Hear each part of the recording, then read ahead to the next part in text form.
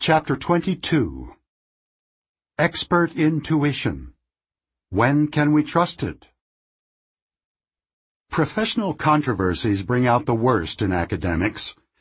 Scientific journals occasionally publish exchanges, often beginning with someone's critique of another's research, followed by a reply and a rejoinder.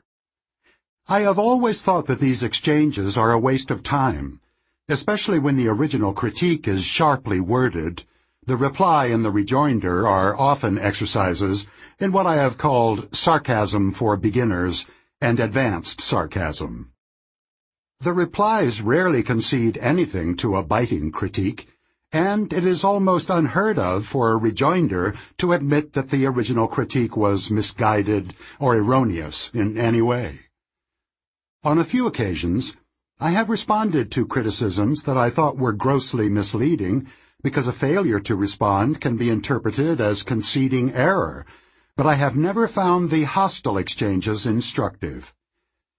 In search of another way to deal with disagreements, I have engaged in a few adversarial collaborations, in which scholars who disagree on the science agree to write a jointly authored paper on their differences, and sometimes conduct research together. In especially tense situations, the research is moderated by an arbiter. My most satisfying and productive adversarial collaboration was with Gary Klein, the intellectual leader of an association of scholars and practitioners who do not like the kind of work I do. They call themselves Students of Naturalistic Decision-Making, or NDM, and mostly work in organizations where they often study how experts work. The NDMers adamantly reject the focus on biases in the heuristics and biases approach. They criticize this model as overly concerned with failures and driven by artificial experiments rather than by the study of real people doing things that matter. They are deeply skeptical about the value of using rigid algorithms to replace human judgment, and Paul Meehl is not among their heroes. Gary Klein has eloquently articulated this position over many years. This is hardly the basis for a beautiful friendship, but there is more to the story. I had never believed that intuition is always misguided. I had also been a fan of Klein's studies of expertise in firefighters since I first saw a draft of a paper he wrote in the 1970s, and was impressed by his book, Sources of Power, much of which analyzes how experienced professionals develop intuitive skills. I invited him to join in an effort to map the boundary that separates the marvels of intuition from its flaws. He was intrigued by the idea, and we went ahead with the project, with no certainty that it would succeed. We set out to answer a specific question. When can you trust an experienced professional who claims to have an intuition? It was obvious that Klein would be more disposed to be trusting, and I would be more skeptical. But could we agree on principles for answering the general question? Over 7 or 8 years we had many discussions, resolved many disagreements, almost blew up more than once, wrote many drafts, became friends, and eventually published a joint article with a title that tells the story. Conditions for Intuitive Expertise, A Failure to Disagree. Indeed, we did not encounter real issues on which we disagreed, but we did not really agree. Marvels and Flaws. Malcolm Gladwell's bestseller, Blink, appeared while Klein and I were working on the project, and it was reassuring to find ourselves in agreement about it. Gladwell's book opens with the memorable story of art experts faced with an object that is described as a magnificent example of a kouros, a sculpture of a striding boy. Several of the experts had strong visceral reactions. They felt in their gut that the statue was a fake, but were not able to articulate what it was about it that made them uneasy. Everyone who read the book, millions did, remembers that story as a triumph of intuition. The experts agreed that they knew the sculpture was a fake without knowing how they knew, the very definition of intuition. The story appears to imply that a systematic search for the cue that guided the experts would have failed. But Klein and I both rejected that conclusion. From our point of view, such an inquiry was needed, and if it had been conducted properly, which Klein knows how to do, it would probably have succeeded. Although many readers of the Kouros example were surely drawn to an almost magical view of expert intuition, Gladwell himself does not hold that position. In a later chapter, he describes a massive failure of intuition. Americans elected President Harding, whose only qualification for the position was that he perfectly looked the part. Square-jawed and tall, he was the perfect image of a strong and decisive leader. People voted for someone who looked strong and decisive without any other reason to believe that he was. An intuitive prediction of how Harding would perform as president arose from substituting one question for another. A reader of this book should expect such an intuition to be held with confidence. Intuition as recognition. The early experiences that shaped Klein's views of intuition were starkly different from mine. My thinking was formed by observing the illusion of validity in myself and by reading Paul Meehl's demonstrations of the inferiority of clinical prediction. In contrast, Klein's views were shaped by his early studies of fireground commanders, the leaders of firefighting teams. He followed them as they fought fires and later interviewed the leader about his thoughts as he made decisions. As Klein described it in our joint article, he and his collaborators investigated how the commanders could make good decisions without comparing options. The initial hypothesis was that commanders would restrict their analysis to only a pair of options, but that hypothesis proved to be incorrect. In fact, the commanders usually generated only a single option, and that was all they needed. They could draw on the repertoire of patterns that they had compiled during more than a decade of both real and virtual experience to identify a plausible option, which they considered first. They evaluated this option by mentally simulating it to see if it would work in the situation they were facing. If the course of action they were considering seemed appropriate, they would implement it. If it had shortcomings, they would modify it.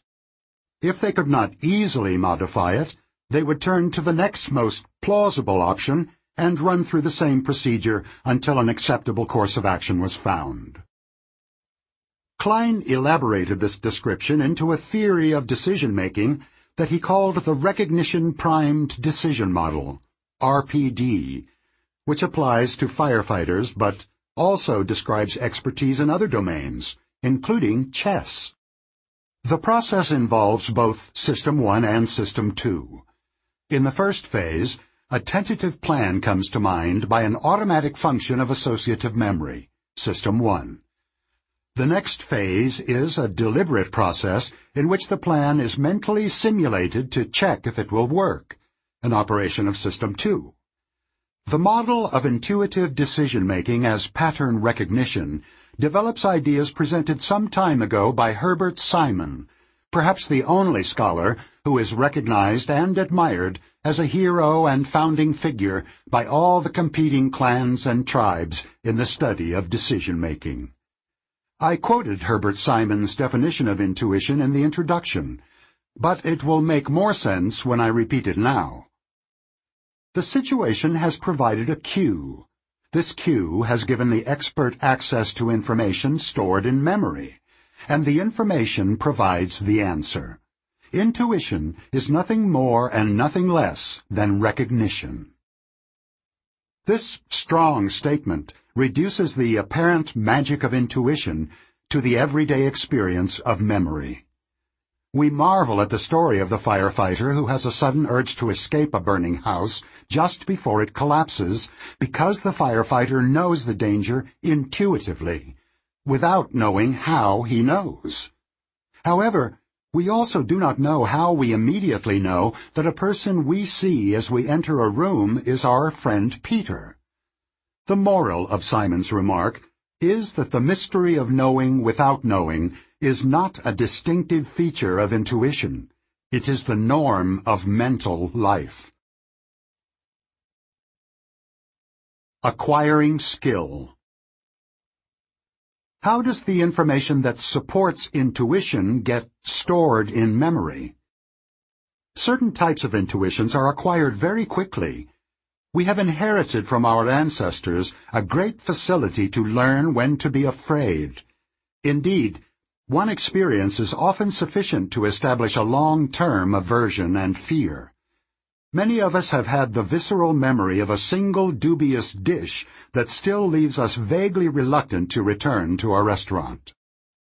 All of us tense up when we approach a spot in which an unpleasant event occurred, even when there is no reason to expect it to happen again. For me, one such place is the ramp leading to the San Francisco airport, where years ago a driver in the throes of road rage followed me from the freeway, rolled down his window, and hurled obscenities at me. I never knew what caused his hatred, but I remember his voice whenever I reached that point on my way to the airport.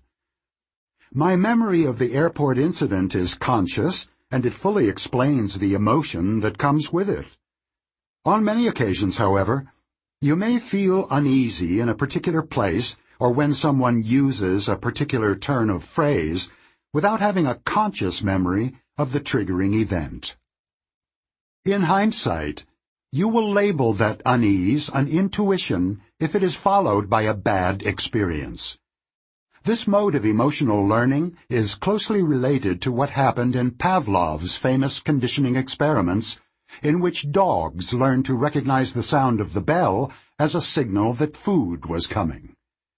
What Pavlov's dogs learned can be described as a learned hope. Learned fears are even more easily acquired. Fear can also be learned, quite easily in fact, by words rather than by experience. The fireman who had the sixth sense of danger had certainly had many occasions to discuss and think about types of fires he was not involved in, and to rehearse in his mind what the cues might be and how he should react. As I remember from experience, a young platoon commander with no experience of combat will tense up while leading troops through a narrowing ravine, because he was taught to identify the terrain as favoring an ambush. Little repetition is needed for learning. Emotional learning may be quick, but what we consider as expertise usually takes a long time to develop. The acquisition of expertise in complex tasks such as high-level chess, professional basketball, or firefighting is intricate and slow because expertise in a domain is not a single skill, but rather a large collection of mini-skills. Chess is a good example. An expert player can understand a complex position at a glance, but it takes years to develop that level of ability. Studies of chess masters have shown that at least 10,000 hours of dedicated practice, about 6 years of playing chess 5 hours a day, are required to attain the highest levels of performance. During those hours of intense concentration, a serious chess player becomes familiar with thousands of configurations, each consisting of an arrangement of related pieces that can threaten or defend each other. Learning high-level chess can be compared to learning to read. A first grader works hard at recognizing individual letters and assembling them into syllables and words, but a good adult reader perceives entire clauses. An expert reader has also acquired the ability to assemble familiar elements in a new pattern, and can quickly recognize and correctly pronounce a word that she has never seen before. In chess, recurrent patterns of interacting pieces play the role of letters, and a chess position is a long word or a sentence. A skilled reader who sees it for the first time will be able to read the opening stanza of Lewis Carroll's Jabberwocky with perfect rhythm and intonation, as well as pleasure. "'Twas brillig, and the slithy toves did gyre and gimble in the wabe. All mimsy were the borogroves, and the mome raths outgrabe." Acquiring expertise in chess is harder and slower than learning to read because there are many more letters in the alphabet of chess and because the words consist of many letters. After thousands of hours of practice, however, chess masters are able to read a chess situation at a glance. The few moves that come to their mind are almost always strong and sometimes creative. They can deal with a word they have never encountered, and they can find a new way to interpret a familiar one. The environment of skill. Klein and I quickly found that we agreed both on the nature of intuitive skill and on how it is acquired. We still needed to agree on our key question. When can you trust a self-confident professional who claims to have an intuition? We eventually concluded that our disagreement was due in part to the fact that we had different experts in mind. Klein had spent much time with the fireground commanders, clinical nurses, and other professionals who have real expertise. I had spent more time thinking about clinicians, stock pickers, and political scientists trying to make unsupportable long-term forecasts. Not surprisingly, his default attitude was trust and respect. Mine was skepticism. He was more willing to trust experts who claim an intuition because, as he told me, true experts know the limits of their knowledge. I argued that there are many pseudo-experts who have no idea that they do not know what they are doing, the illusion of validity, and that as a general proposition, subjective confidence is commonly too high and often uninformative. Earlier, I traced people's confidence in a belief to two related impressions, cognitive ease and coherence. We are confident when the story we tell ourselves comes easily to mind, with no contradiction and no competing scenario. But ease and coherence do not guarantee that a belief held with confidence is true. The associative machine is set to suppress doubt and to evoke ideas and information that are compatible with the currently dominant story. A mind that follows "what you see is all there is" will achieve high confidence much too easily by ignoring what it does not know. It is therefore not surprising that many of us are prone to have high confidence in unfounded intuitions. Klein and I eventually agreed on an important principle.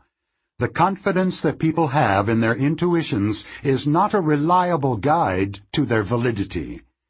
In other words, do not trust anyone, including yourself, to tell you how much you should trust their judgment.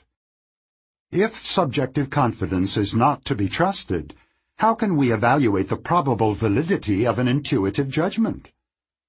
When do judgments reflect true expertise? When do they display an illusion of validity? The answer comes from the two basic conditions for acquiring a skill.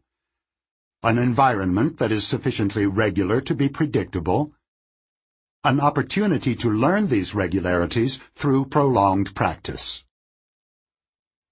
When both these conditions are satisfied, intuitions are likely to be skilled. Chess is an extreme example of a regular environment, but bridge and poker also provide robust statistical regularities that can support skill. Physicians, nurses, athletes, and firefighters also face complex but fundamentally orderly situations. The accurate intuitions that Gary Klein has described are due to highly valid cues that the expert's System 1 has learned to use, even if System 2 has not learned to name them.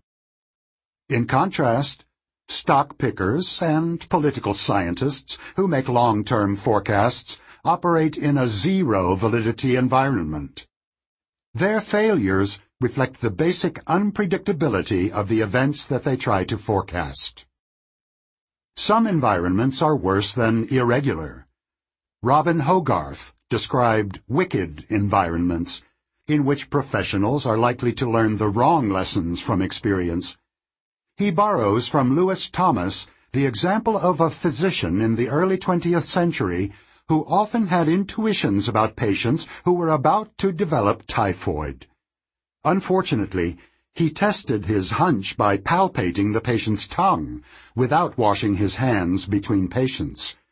When patient after patient became ill, the physician developed a sense of clinical infallibility.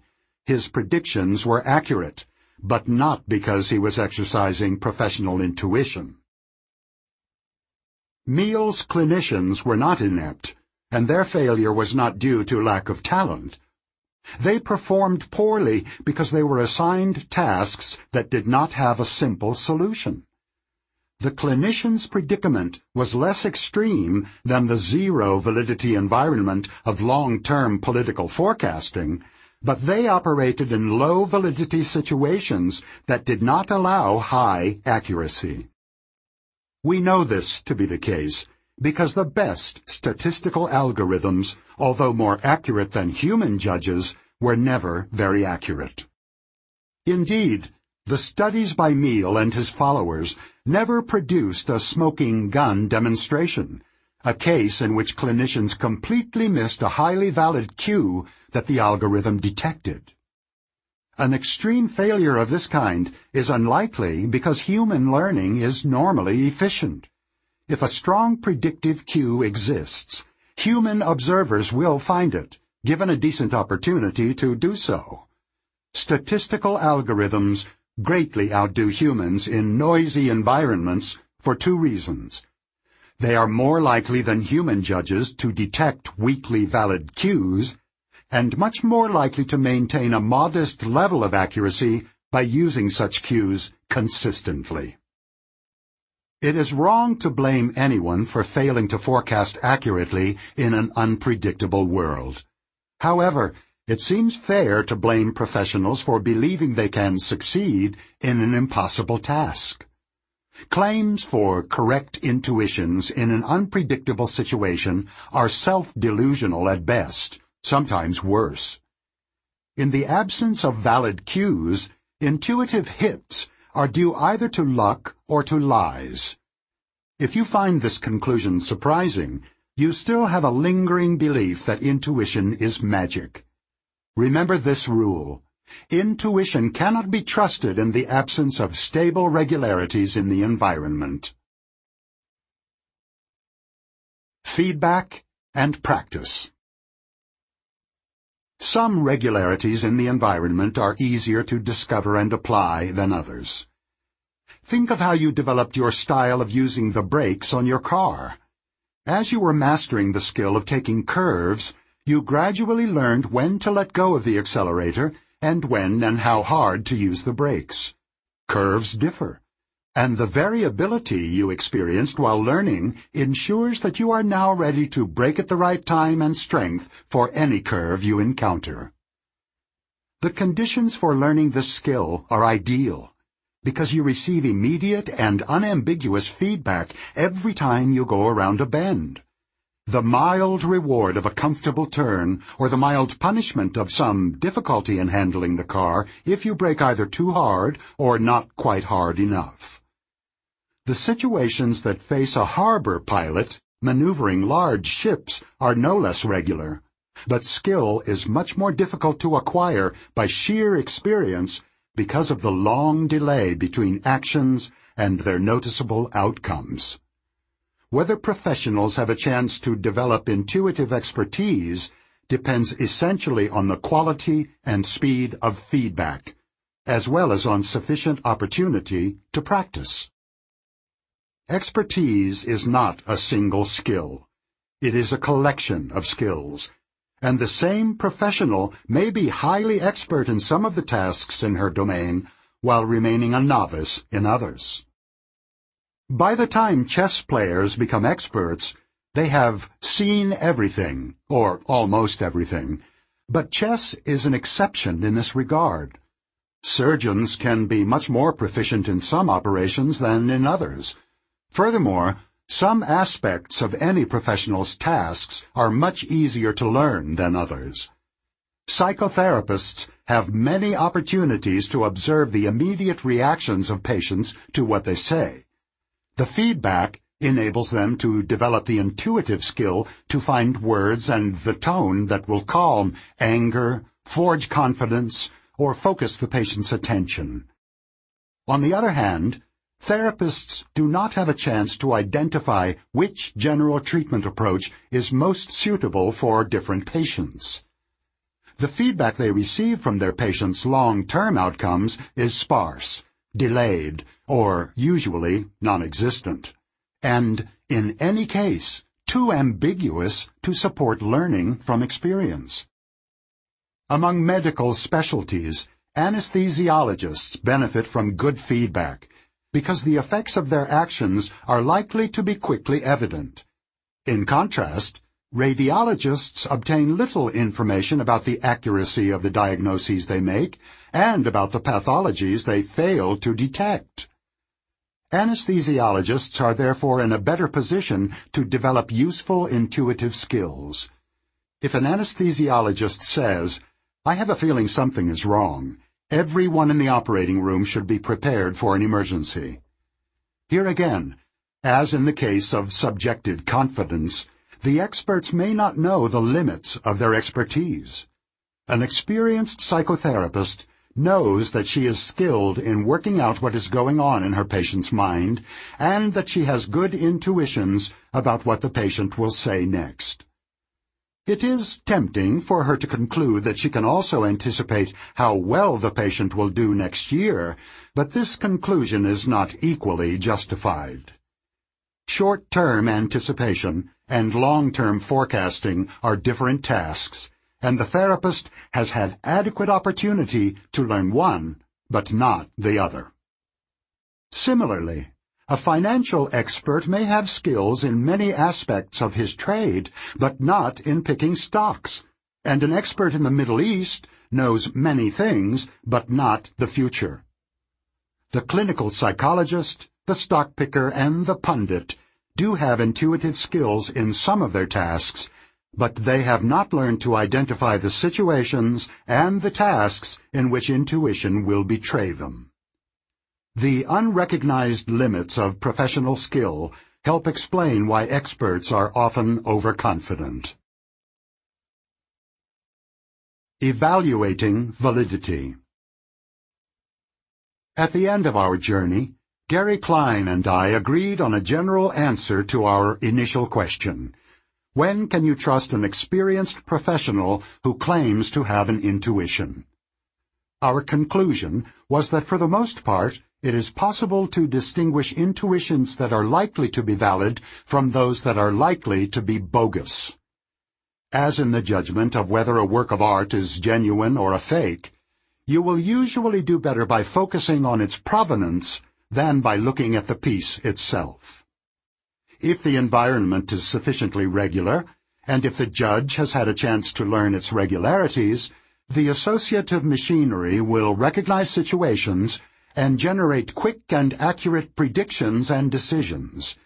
You can trust someone's intuitions if these conditions are met.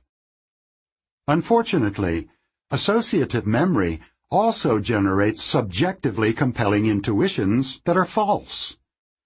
Anyone who has watched the chess progress of a talented youngster knows well that skill does not become perfect all at once, and that on the way to near perfection, some mistakes are made with great confidence. When evaluating expert intuition, you should always consider whether there was an adequate opportunity to learn the cues, even in a regular environment. In a less regular, or low-validity environment, the heuristics of judgment are invoked. System 1 is often able to produce quick answers to difficult questions by substitution, creating coherence where there is none. The question that is answered is not the one that was intended, but the answer is produced quickly and may be sufficiently plausible to pass the lax and lenient review of System 2. You may want to forecast the commercial future of a company, for example, and believe that this is what you are judging, while in fact, your evaluation is dominated by your impressions of the energy and competence of its current executives. Because substitution occurs automatically, you often do not know the origin of a judgment that you, your System 2, endorse and adopt. If it is the only one that comes to mind, it may be subjectively undistinguishable from valid judgments that you make with expert confidence. This is why subjective confidence is not a good diagnostic of accuracy. Judgments that answer the wrong question can also be made with high confidence. You may be asking, why did Gary Klein and I come up immediately with the idea of evaluating an expert's intuition by assessing the regularity of the environment and the expert's learning history, mostly setting aside the expert's confidence? And what did we think the answer could be? These are good questions because the contours of the solution were apparent from the beginning. We knew from the outset that fireground commanders and pediatric nurses would end up on one side of the boundary of valid intuitions, and that the specialties studied by Neil would be on the other, along with stock pickers and pundits. It is difficult to reconstruct what it was that took us years, long hours of discussion, endless exchanges of drafts, and hundreds of emails, negotiating over words, and more than once almost giving up. But this is what always happens when a project ends reasonably well. Once you understand the main conclusion, it seems it was always obvious. As the title of our article suggests, Klein and I disagreed less than we had expected and accepted joint solutions of almost all the substantive issues that were raised. However, we also found that our early differences were more than an intellectual disagreement. We had different attitudes, emotions, and tastes, and those changed remarkably little over the years. This is most obvious in the facts that we find amusing and interesting. Klein still winces when the word bias is mentioned, and he still enjoys stories in which algorithms or formal procedures lead to obviously absurd decisions. I tend to view the occasional failures of algorithms as opportunities to improve them. On the other hand, I find more pleasure than Klein does in the comeuppance of arrogant experts who claim intuitive powers in zero-validity situations.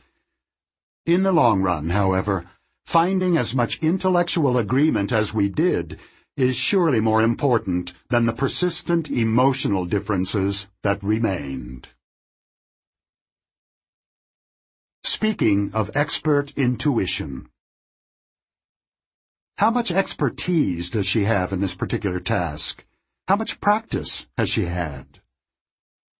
Does he really believe that the environment of startups is sufficiently regular to justify an intuition that goes against the base rates? She is very confident in her decision, but subjective confidence is a poor index of the accuracy of a judgment. Did he really have an opportunity to learn? How quick and how clear was the feedback he received on his judgments? Chapter 23. The Outside View. A few years after my collaboration with Amos began, I convinced some of the officials in the Israeli Ministry of Education of the need for a curriculum to teach judgment and decision-making in high schools. The team that I assembled to design the curriculum and write a textbook for it included several experienced teachers, some of my psychology students, and Seymour Fox, then Dean of the Hebrew University's School of Education, who was an expert in curriculum development.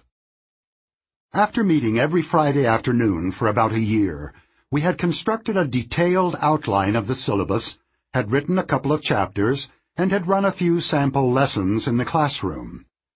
We all felt that we had made good progress. One day, as we were discussing procedures for estimating uncertain quantities, the idea of conducting an exercise occurred to me. I asked everyone to write down an estimate of how long it would take us to submit a finished draft of the textbook to the Ministry of Education. I was following a procedure that we already planned to incorporate into our curriculum. The proper way to elicit information from a group is not by starting with a public discussion, but by confidentially collecting each person's judgment.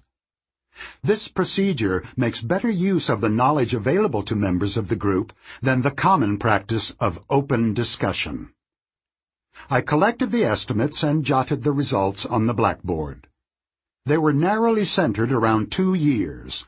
The low end was 1.5, the high end 2.5 years. Then I had another idea. I turned to Seymour, our curriculum expert, and asked whether he could think of other teams similar to ours that had developed a curriculum from scratch. This was a time when several pedagogical innovations like new math had been introduced, and Seymour said he could think of quite a few. I then asked whether he knew the history of these teams in some detail, and it turned out that he was familiar with several. I asked him to think of these teams when they had made as much progress as we had.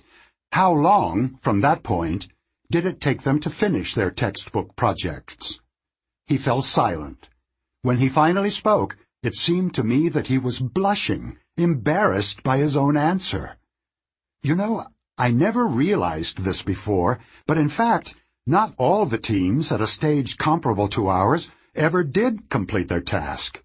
A substantial fraction of the teams ended up failing to finish the job. This was worrisome. We had never considered the possibility that we might fail. My anxiety rising, I asked how large he estimated that fraction was. About 40%, he answered. By now, a pall of gloom was falling over the room. The next question was obvious. Those who finished, I asked, how long did it take them? I cannot think of any group that finished in less than 7 years, he replied, nor any that took more than 10. I grasped at a straw. When you compare our skills and resources to those of the other groups, how good are we? How would you rank us in comparison with these teams? Seymour did not hesitate long this time. We're below average, he said. But not by much. This came as a complete surprise to all of us, including Seymour, whose prior estimate had been well within the optimistic consensus of the group. Until I prompted him, there was no connection in his mind between his knowledge of the history of other teams and his forecast of our future.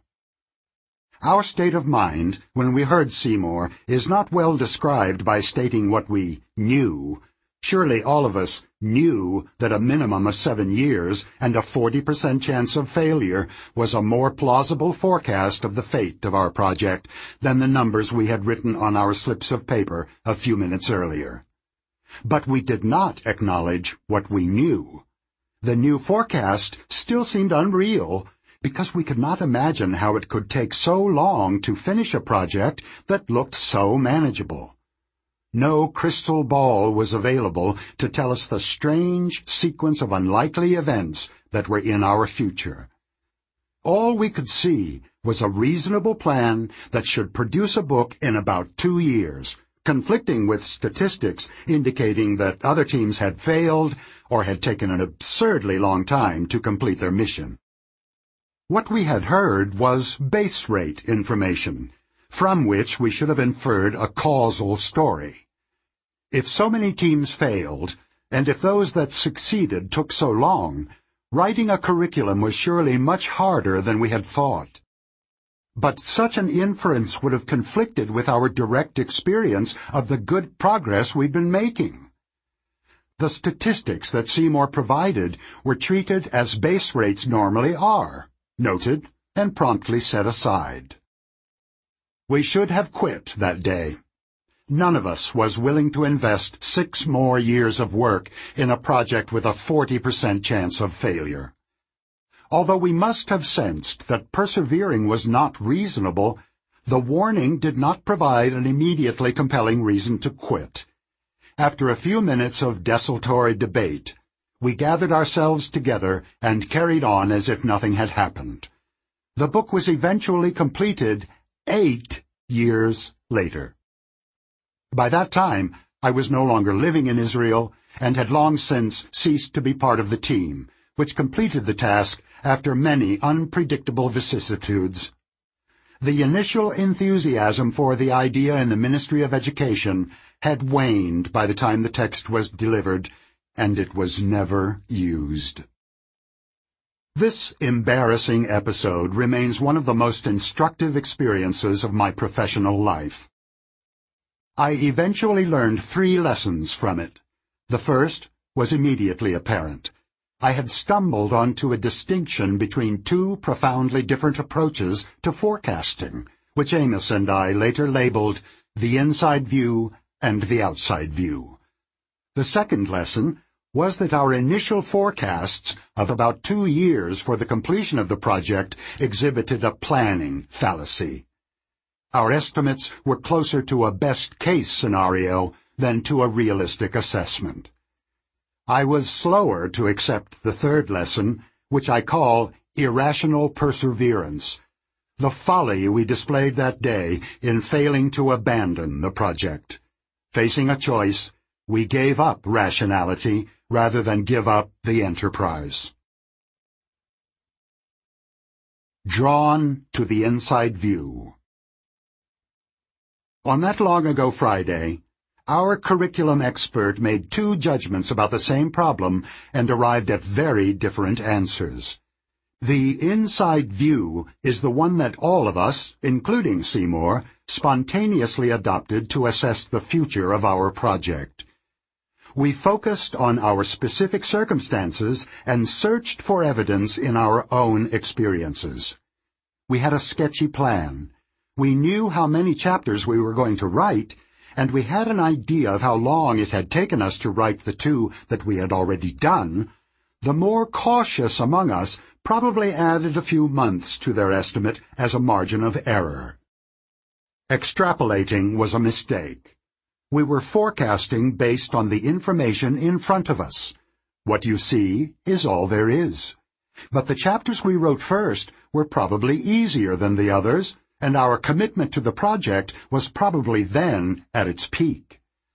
But the main problem was that we failed to allow for what Donald Rumsfeld famously called the unknown unknowns.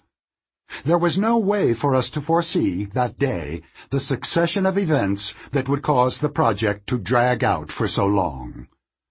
The divorces, the illnesses, the crises of coordination with bureaucracies that delayed the work could not be anticipated.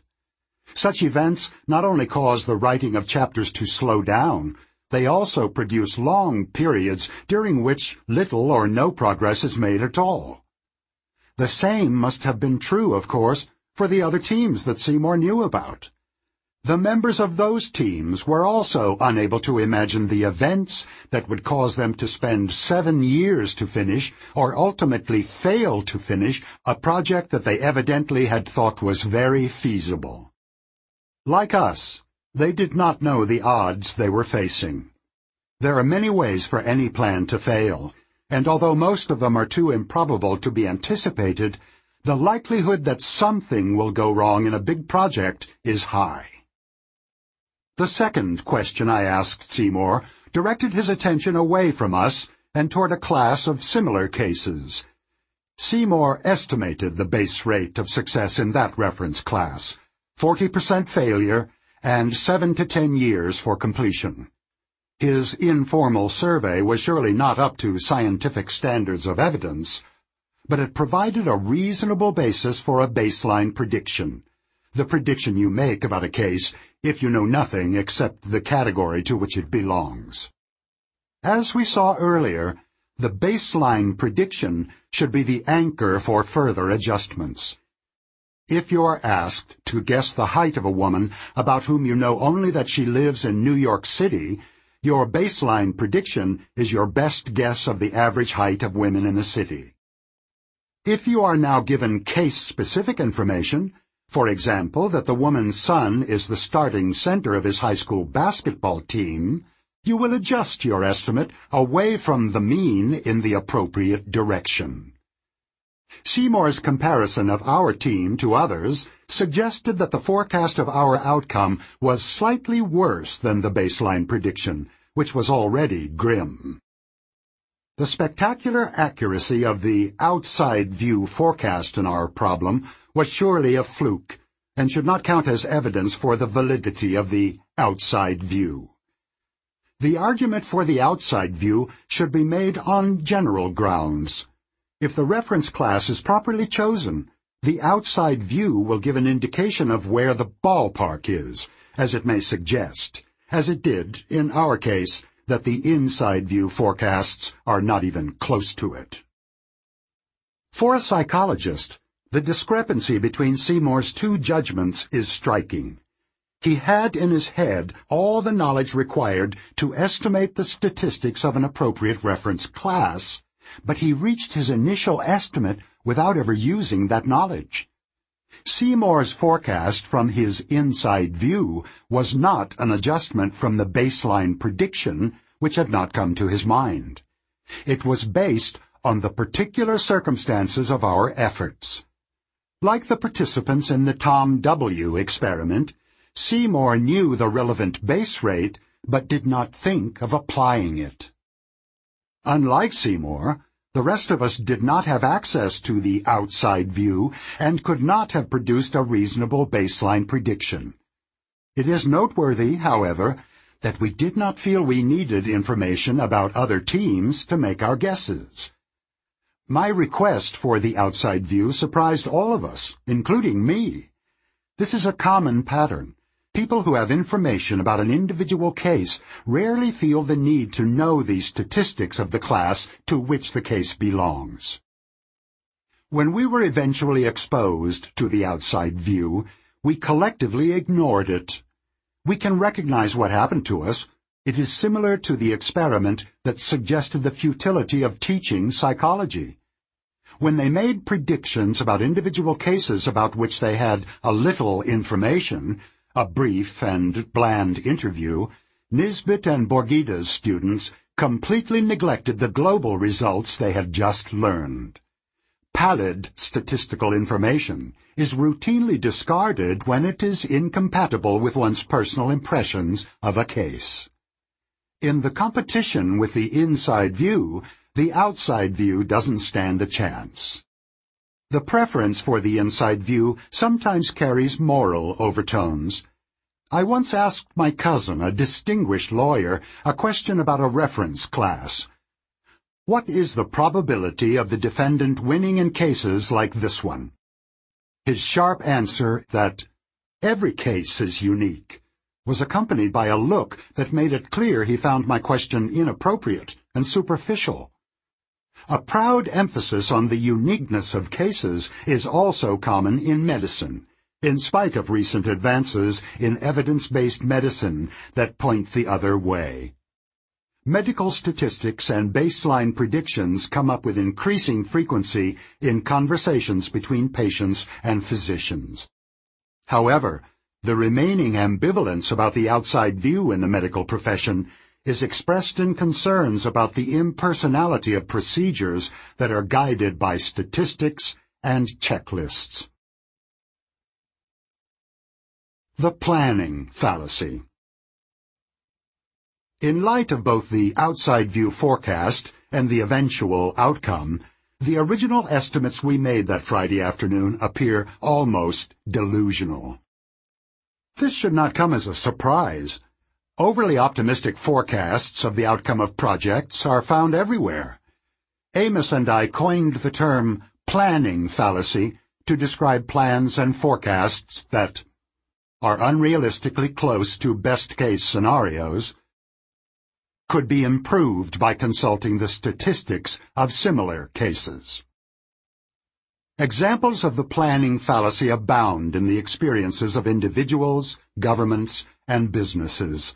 The list of horror stories is endless.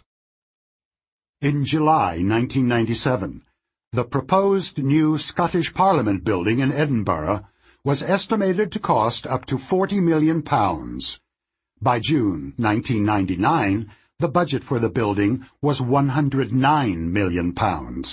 In April 2000, legislators imposed a £195 million cap on costs. By November 2001, they demanded an estimate of final cost, which was set at £241 million. That estimated final cost rose twice in 2002, ending the year at £294.6 million. It rose 3 times more in 2003, reaching £375.8 million by June. The building was finally completed in 2004 at an ultimate cost of roughly £431 million. A 2005 study examined rail projects undertaken worldwide between 1969 and 1998. In more than 90% of the cases, the number of passengers projected to use the system was overestimated. Even though these passenger shortfalls were widely publicized, forecasts did not improve over those 30 years. On average, planners overestimated how many people would use the new rail projects by 106%, and the average cost overrun was 45%. As more evidence accumulated, the experts did not become more reliant on it. In 2002, a survey of American homeowners who had remodeled their kitchens found that, on average, they had expected the job to cost $18,658. In fact, they ended up paying an average of $38,769. The optimism of planners and decision-makers is not the only cause of overruns.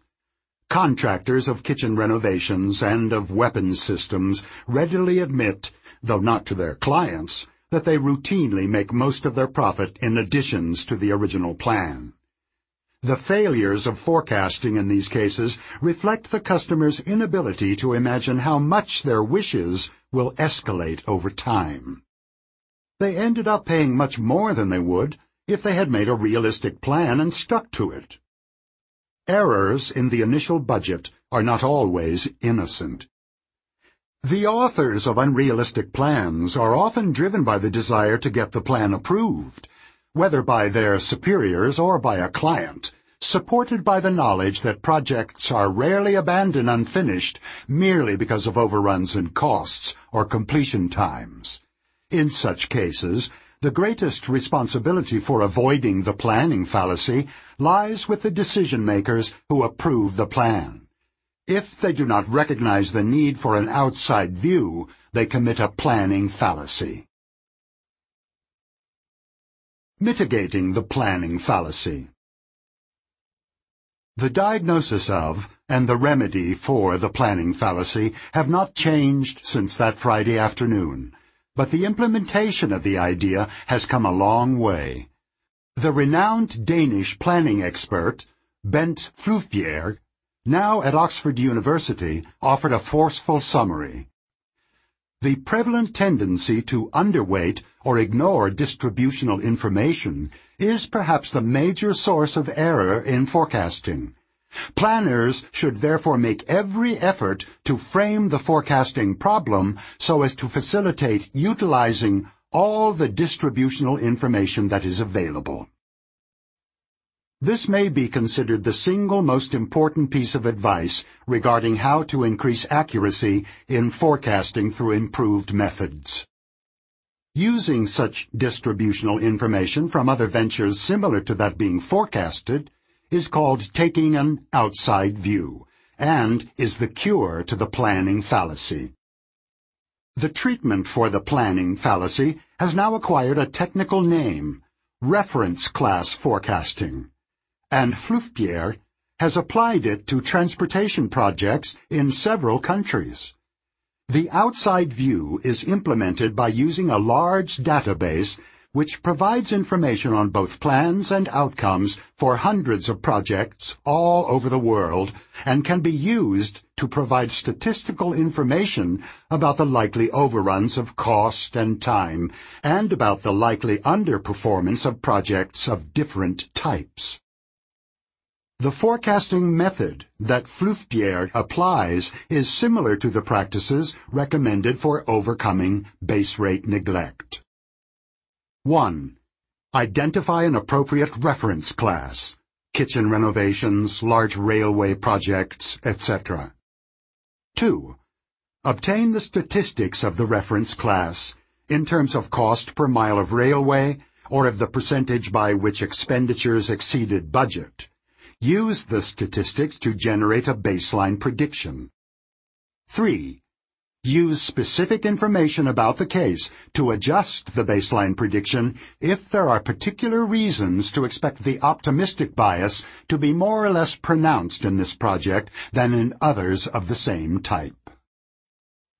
Floufier's analyses are intended to guide the authorities that commission public projects by providing the statistics of overruns in similar projects.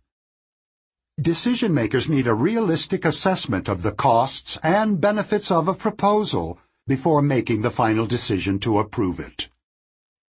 They may also wish to estimate the budget reserve that they need in anticipation of overruns, although such precautions often become self-fulfilling prophecies. As one official told Flouffier, "A budget reserve is to contractors as red meat is to lions, and they will devour it." Organizations face the challenge of controlling the tendency of executives competing for resources to present overly optimistic plans.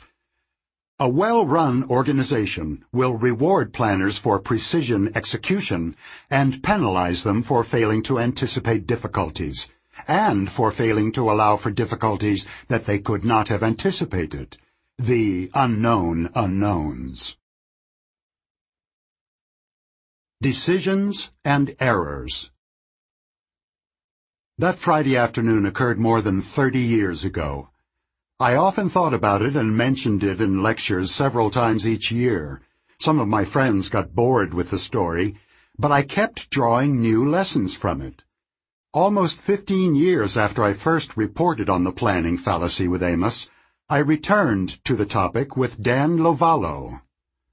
Together, we sketched a theory of decision-making in which the optimistic bias is a significant source of risk-taking. In the standard rational model of economics, people take risks because the odds are favorable. They accept some probability of a costly failure because the probability of success is sufficient. We proposed an alternative idea. When forecasting the outcomes of risky projects, executives too easily fall victim to the planning fallacy. In its grip, they make decisions based on delusional optimism rather than on a rational weighting of gains, losses, and probabilities. They overestimate benefits and underestimate costs. They spin scenarios of success while overlooking the potential for mistakes and miscalculations. As a result, they pursue initiatives that are unlikely to come in on budget or on time or to deliver the expected returns, or even to be completed. In this view, people often, but not always, take on risky projects because they are overly optimistic about the odds they face. I will return to this idea several times in this book. It probably contributes to an explanation of why people litigate, why they start wars, and why they open small businesses. Failing a test. For many years, I thought that the main point of the curriculum story was what I had learned about my friend Seymour, that his best guess about the future of our project was not informed by what he knew about similar projects. I came off quite well in my telling of the story, in which I had the role of clever questioner and astute psychologist.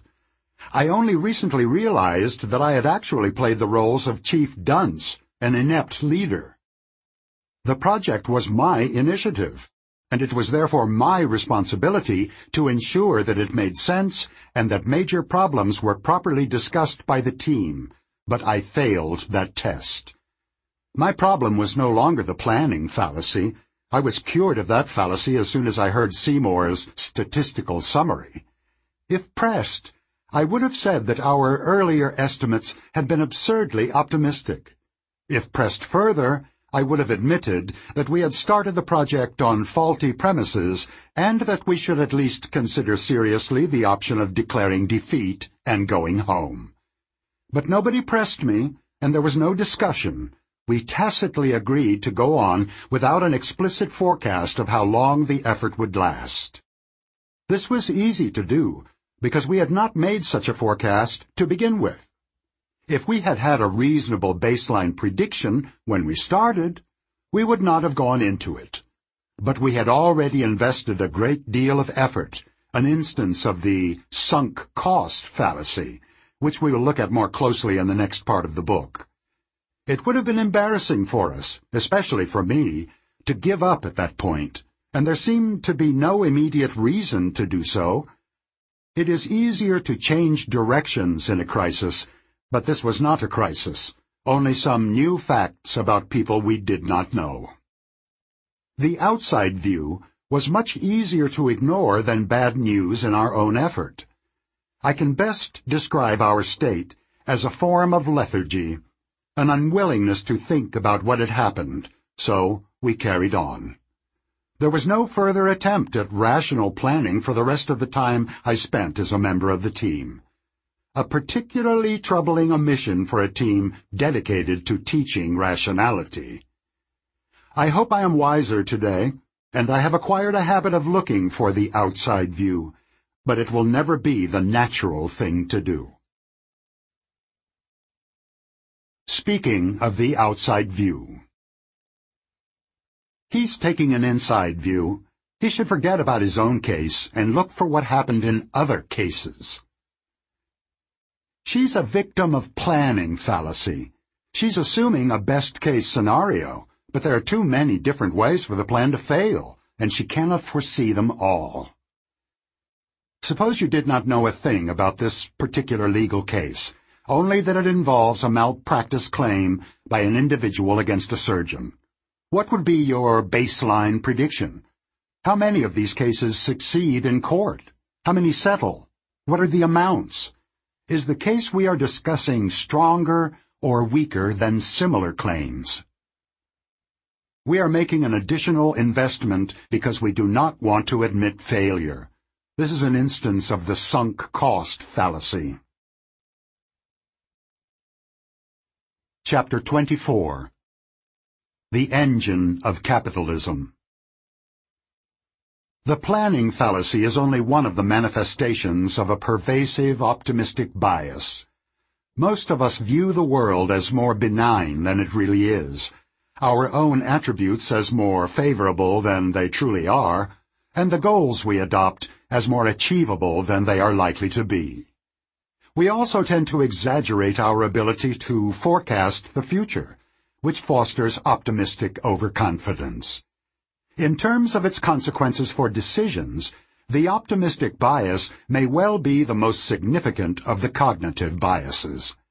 Because optimistic bias can be both a blessing and a risk, you should be both happy and wary if you are temperamentally optimistic. Optimists. Optimism is normal, but some fortunate people are more optimistic than the rest of us. If you are genetically endowed with an optimistic bias, you hardly need to be told that you are a lucky person. You already feel fortunate. An optimistic attitude is largely inherited, and it is part of a general disposition for well-being, which may also include a preference for seeing the bright side of everything. If you are allowed one wish for your child, seriously consider wishing him or her optimism. Optimists are normally cheerful and happy, and therefore popular, They are resilient in adapting to failures and hardships. Their chances of clinical depression are reduced. Their immune system is stronger. They take better care of their health. They feel healthier than others and are in fact likely to live longer. A study of people who exaggerate their expected lifespan beyond actuarial predictions showed that they work longer hours, are more optimistic about their future outcome, are more likely to remarry after divorce, the classic triumph of hope over experience, and are more prone to bet on individual stocks. Of course, the blessings of optimism are offered only to individuals who are only mildly biased and who are able to accentuate the positive without losing track of reality. Optimistic individuals play a disproportionate role in shaping our lives. Their decisions make a difference. They are the inventors, the entrepreneurs, the political and military leaders, not average people. They got to where they are by seeking challenges and taking risks. They are talented, and they have been lucky, almost certainly luckier than they acknowledge. They are probably optimistic by temperament. A survey of founders of small businesses concluded that entrepreneurs are more sanguine than mid-level managers about life in general. Their experiences of success have confirmed their faith in their judgment and in their ability to control events. Their self-confidence is reinforced by the admiration of others. This reasoning leads to a hypothesis. The people who have the greatest influence on the lives of others are likely to be optimistic and overconfident and to take more risks than they realize. The evidence suggests that an optimistic bias plays a role, sometimes the dominant role, whenever individuals or institutions voluntarily take on significant risks. More often than not, risk-takers underestimate the odds they face, and do invest sufficient effort to find out what the odds are. Because they misread the risks, optimistic entrepreneurs often believe they are prudent, even when they are not.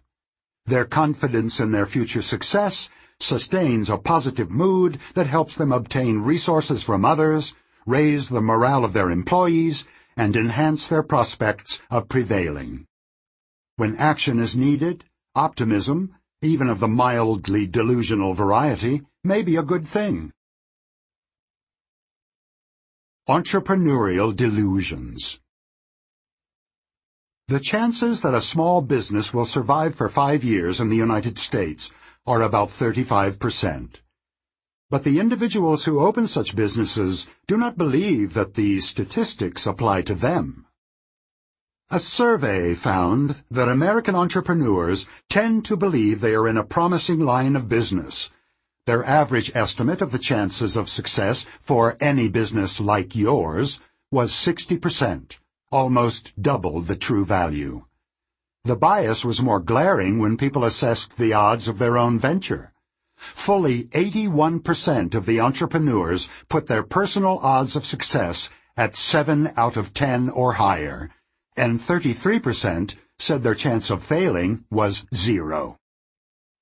The direction of the bias is not surprising. If you interviewed someone who recently opened an Italian restaurant, you would not expect her to have underestimated her prospects for success, or to have a poor view of her ability as a restaurateur.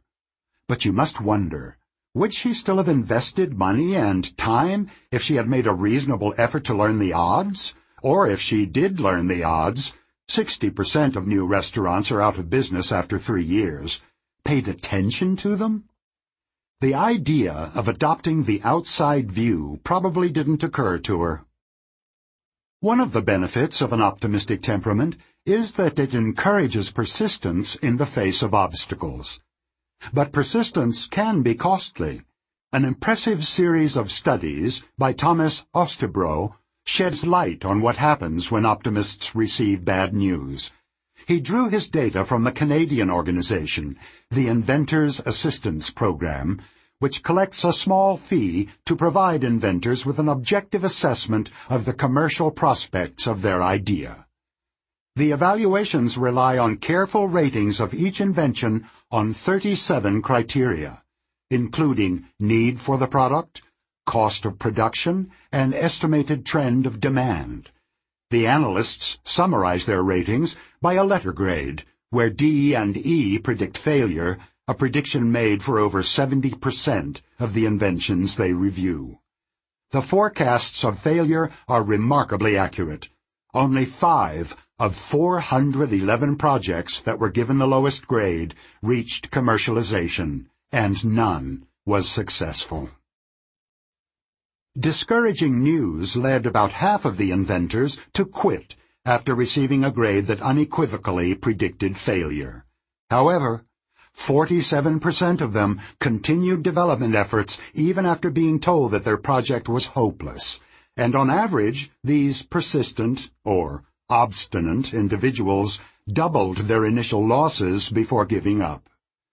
Significantly, persistence after discouraging advice was relatively common among inventors who had a high score on a personality measure of optimism, on which inventors generally scored higher than the general population. Overall, the return on private invention was small, lower than the return on private equity and on high-risk securities. More generally, the financial benefits of self-employment are mediocre. Given the same qualifications, people achieve higher average returns by selling their skills to employers than by setting out on their own. The evidence suggests that optimism is widespread, stubborn, and costly. Psychologists have confirmed that most people genuinely believe that they are superior to most others on most desirable traits. They are willing to bet small amounts of money on these beliefs in the laboratory. In the market, of course, beliefs in one's superiority have significant consequences. Leaders of large businesses sometimes make huge bets in expensive mergers and acquisitions, acting on the mistaken belief that they can manage the assets of another company better than its current owners do. The stock market commonly responds by downgrading the value of the acquiring firm, because experience has shown that efforts to integrate large firms fail more often than they succeed. The misguided acquisitions have been explained by a hubris hypothesis. The executives of the acquiring firm are simply less competent than they think they are. The economists Ulrich Malmendier and Jeffrey Tate identified optimistic CEOs by the amount of company stock that they owned personally and observed that highly optimistic leaders took excessive risks. They assumed debt rather than issue equity and were more likely than others to overpay for target companies and undertake value-destroying mergers. Remarkably, the stock of the acquiring company suffered substantially more in mergers if the CEO was overly optimistic by the author's measure. The stock market is apparently able to identify overconfident CEOs. This observation exonerates the CEOs from one accusation, even as it convicts them of another. The leaders of enterprises who make unsound bets do not do so because they are betting with other people's money. On the contrary, they take greater risks when they personally have more at stake. The damage caused by overconfident CEOs is compounded when the business press anoints them as celebrities. The evidence indicates that prestigious press awards to the CEO are costly to stockholders. The authors write, "We find that firms with award-winning CEOs subsequently underperform, in terms both of stock and of operating performance.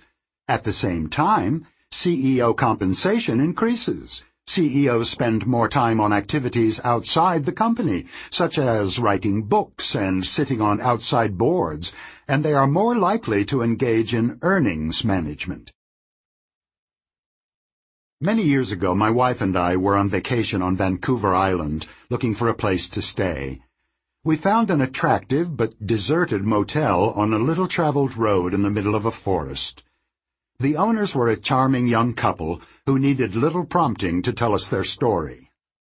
They had been school teachers in the province of Alberta. They had decided to change their life and used their life savings to buy this motel, which had been built a dozen years earlier.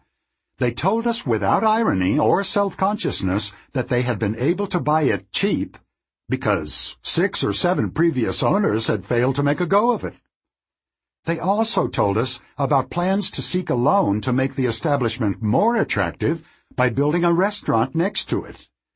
They felt no need to explain why they expected to succeed where 6 or 7 others had failed. A common thread of boldness and optimism links business people, from motel owners to superstar CEOs. The optimistic risk-taking of entrepreneurs surely contributes to the economic dynamism of a capitalistic society, even if most risk-takers end up disappointed. However, Marta Coelho of the London School of Economics has pointed out the difficult policy issues that arise when founders of small businesses ask the government to support them in decisions that are most likely to end badly.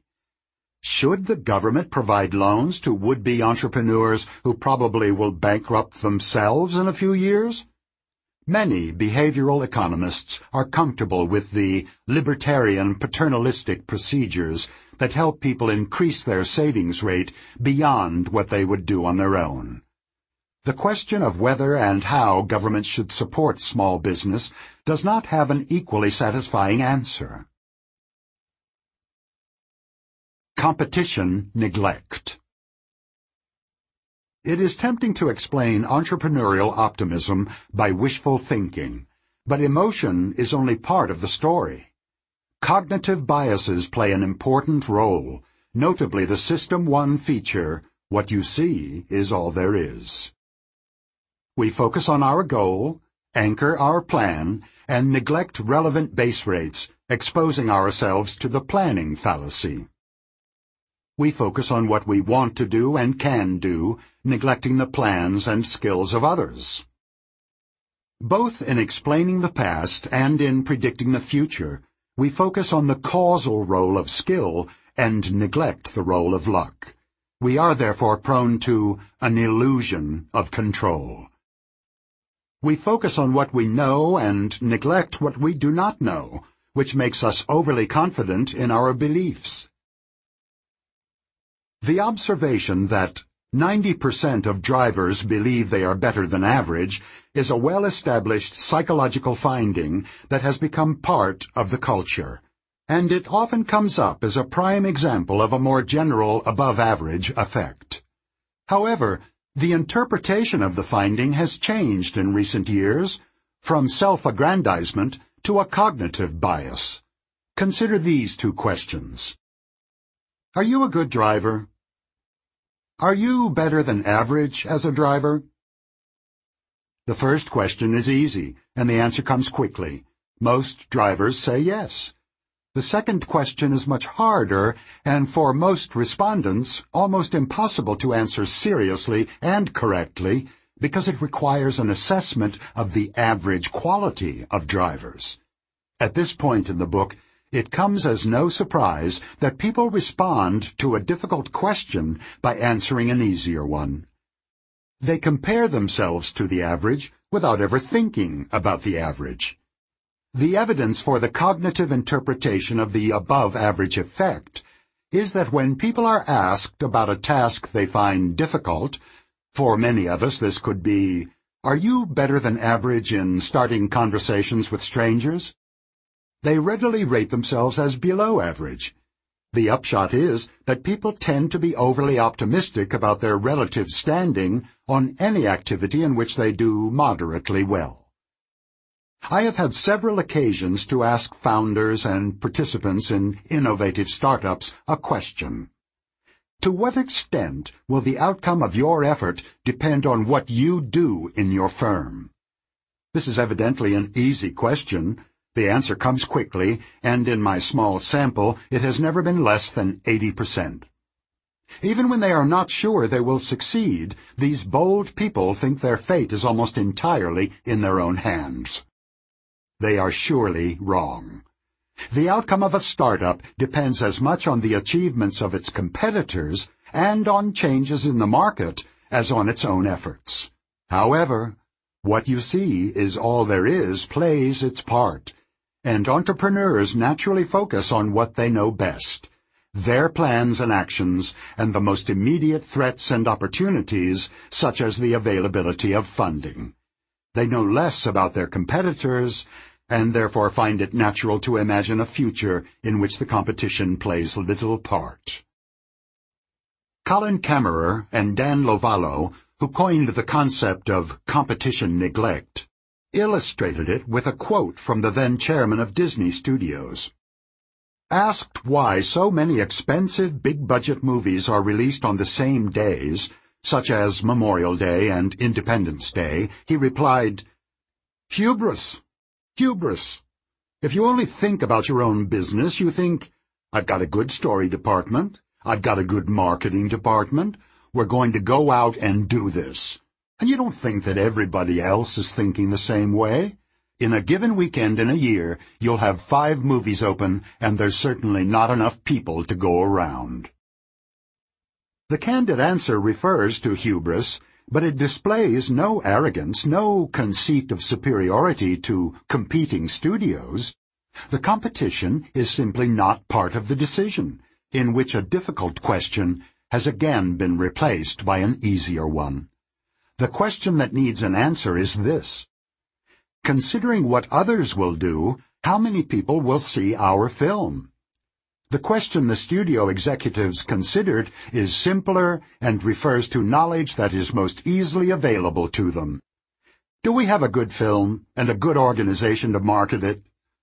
The familiar System 1 processes of what you see is all there is and substitution produce both competition neglect and the above-average effect.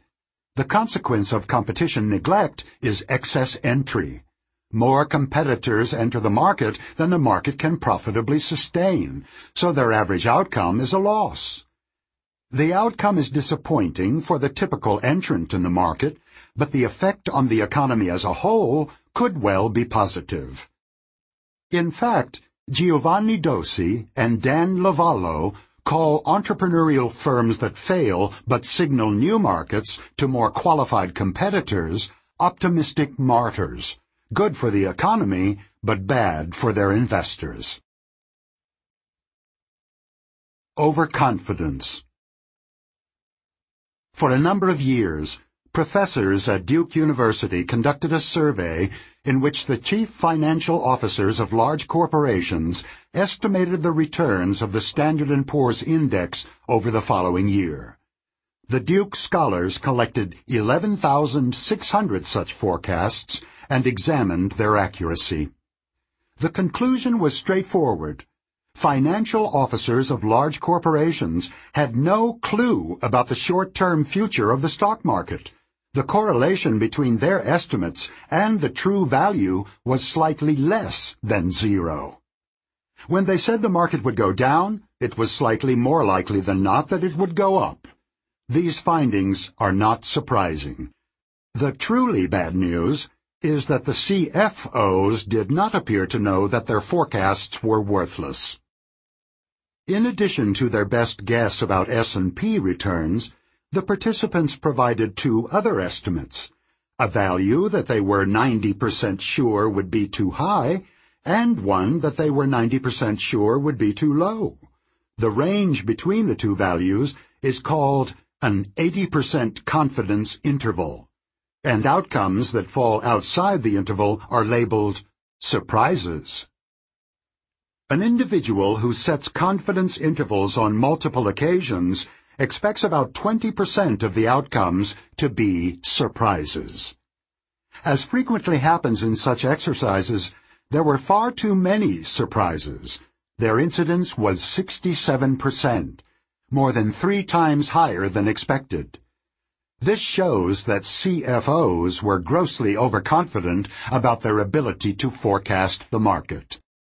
Overconfidence is another manifestation of what you see is all there is. When we estimate a quantity, we rely on information that comes to mind and construct a coherent story in which the estimate makes sense. Allowing for the information that does not come to mind, perhaps because one never knew it, is impossible. The authors calculated the confidence intervals that would have reduced the incidence of surprises to 20%. The results were striking. To maintain the rate of surprises at the desired level, the CFOs should have said, year after year, there is an 80% chance that the S&P return next year will be between minus 10% and plus 30%. The confidence interval that properly reflects the CFO's knowledge, more precisely their ignorance, is more than 4 times wider than the intervals they actually stated. Social psychology comes into the picture here, because the answer that a truthful CFO would offer is plainly ridiculous. A CFO who informs his colleagues that there is a good chance that the S&P returns will be between minus 10% and plus 30% can expect to be laughed out of the room. The wide confidence interval is a confession of ignorance, which is not socially acceptable for someone who is paid to be knowledgeable in financial matters. Even if they knew how little they know, the executives would be penalized for admitting it. President Truman famously asked for a one-armed economist who would take a clear stand. He was sick and tired of economists who kept saying, "On the other hand," organizations that take the word of overconfident experts can expect costly consequences. The study of CFOs showed that those who were most confident and optimistic about the S&P index were also overconfident and optimistic about the prospects of their own firm, which went on to take more risk than others. As Nassim Taleb has argued, inadequate appreciation of the uncertainty of the environment inevitably leads economic agents to take risks they should avoid. However, optimism is highly valued, socially and in the market. People and firms reward the providers of dangerously misleading information more than they reward truth-tellers. One of the lessons of the financial crisis that led to the Great Recession is that there are periods in which competition among experts and among organizations creates powerful forces that favor a collective blindness to risk and uncertainty. The social and economic pressures that favor overconfidence are not restricted to financial forecasting. Other professionals must deal with the fact that an expert worthy of the name is expected to display high confidence. Philip Tetlock observed that the most overconfident experts were the most likely to be invited to strut their stuff in news shows. Overconfidence also appears to be endemic in medicine. A study of patients who died in the ICU compared autopsy results with the diagnosis that physicians had provided while the patients were still alive. Physicians also reported their confidence. The result? Clinicians who were completely certain of the diagnosis ante-mortem were wrong 40% of the time. Here again, expert overconfidence is encouraged by their clients. Generally, it is considered a weakness and a sign of vulnerability for clinicians to appear unsure. Confidence is valued over uncertainty, and there is a prevailing censure against disclosing uncertainty to patients. Experts who acknowledge the full extent of their ignorance may expect to be replaced by more confident competitors who are better able to gain the trust of clients. An unbiased appreciation of uncertainty is a cornerstone of rationality, but it is not what people and organizations want. Extreme uncertainty is paralyzing under dangerous circumstances, and the admission that one is merely guessing is especially unacceptable when the stakes are high. Acting on pretended knowledge is often the preferred solution. When they come together, the emotional, cognitive, and social factors that support exaggerated optimism are a heady brew, which sometimes leads people to take risks that they would avoid if they knew the odds.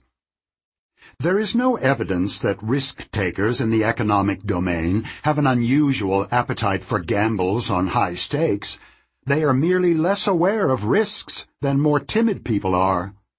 Dan Lovallo and I coined the phrase, bold forecasts and timid decisions, to describe the background of risk-taking. The effects of high optimism on decision-making are, at best, a mixed blessing, but the contribution of optimism to good implementation is certainly positive. The main benefit of optimism is resilience in the face of setbacks. According to Martin Seligman, the founder of positive psychology, an optimistic explanation style contributes to resilience by defending one's self-image. In essence, the optimistic style involves taking credit for successes, but little blame for failures. This style can be taught, at least to some extent, and Seligman has documented the effects of training on various occupations that are characterized by a high rate of failures, such as cold call sales of insurance, a common pursuit in pre-internet days. When one has just had a door slammed in one's face by an angry homemaker, the thought that she was an awful woman is clearly superior to, I am an inept salesperson. I've always believed that scientific research is another domain where a forum of optimism is essential to success.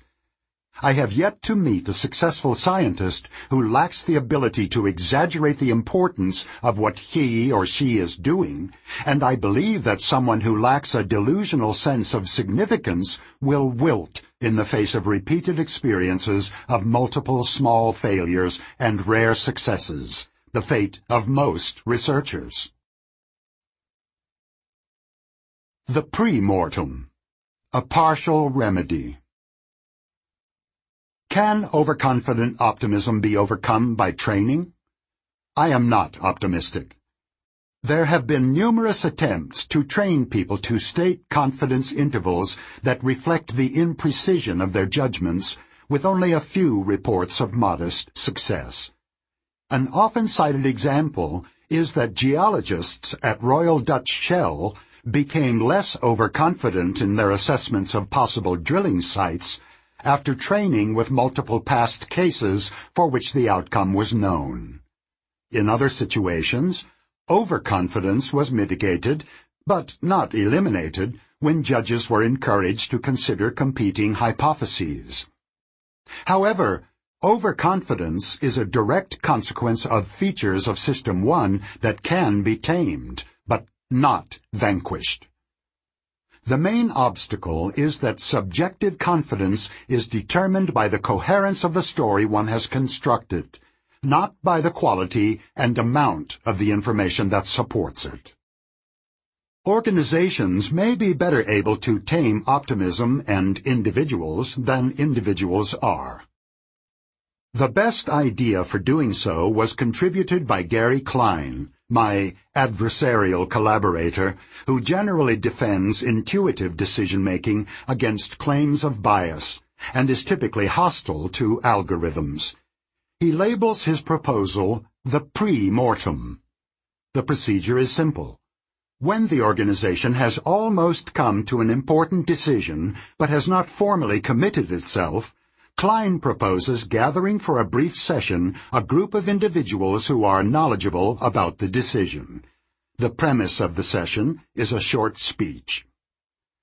Imagine that we are a year into the future. We implemented the plan as it now exists. The outcome was a disaster. Please take 5 to 10 minutes to write a brief history of that disaster. Gary Klein's idea of the pre-mortem usually evokes immediate enthusiasm. After I described it casually at a session in Davos, someone behind me muttered, "It was worth coming to Davos just for this." I later noticed that the speaker was the CEO of a major international corporation. The pre-mortem has two main advantages.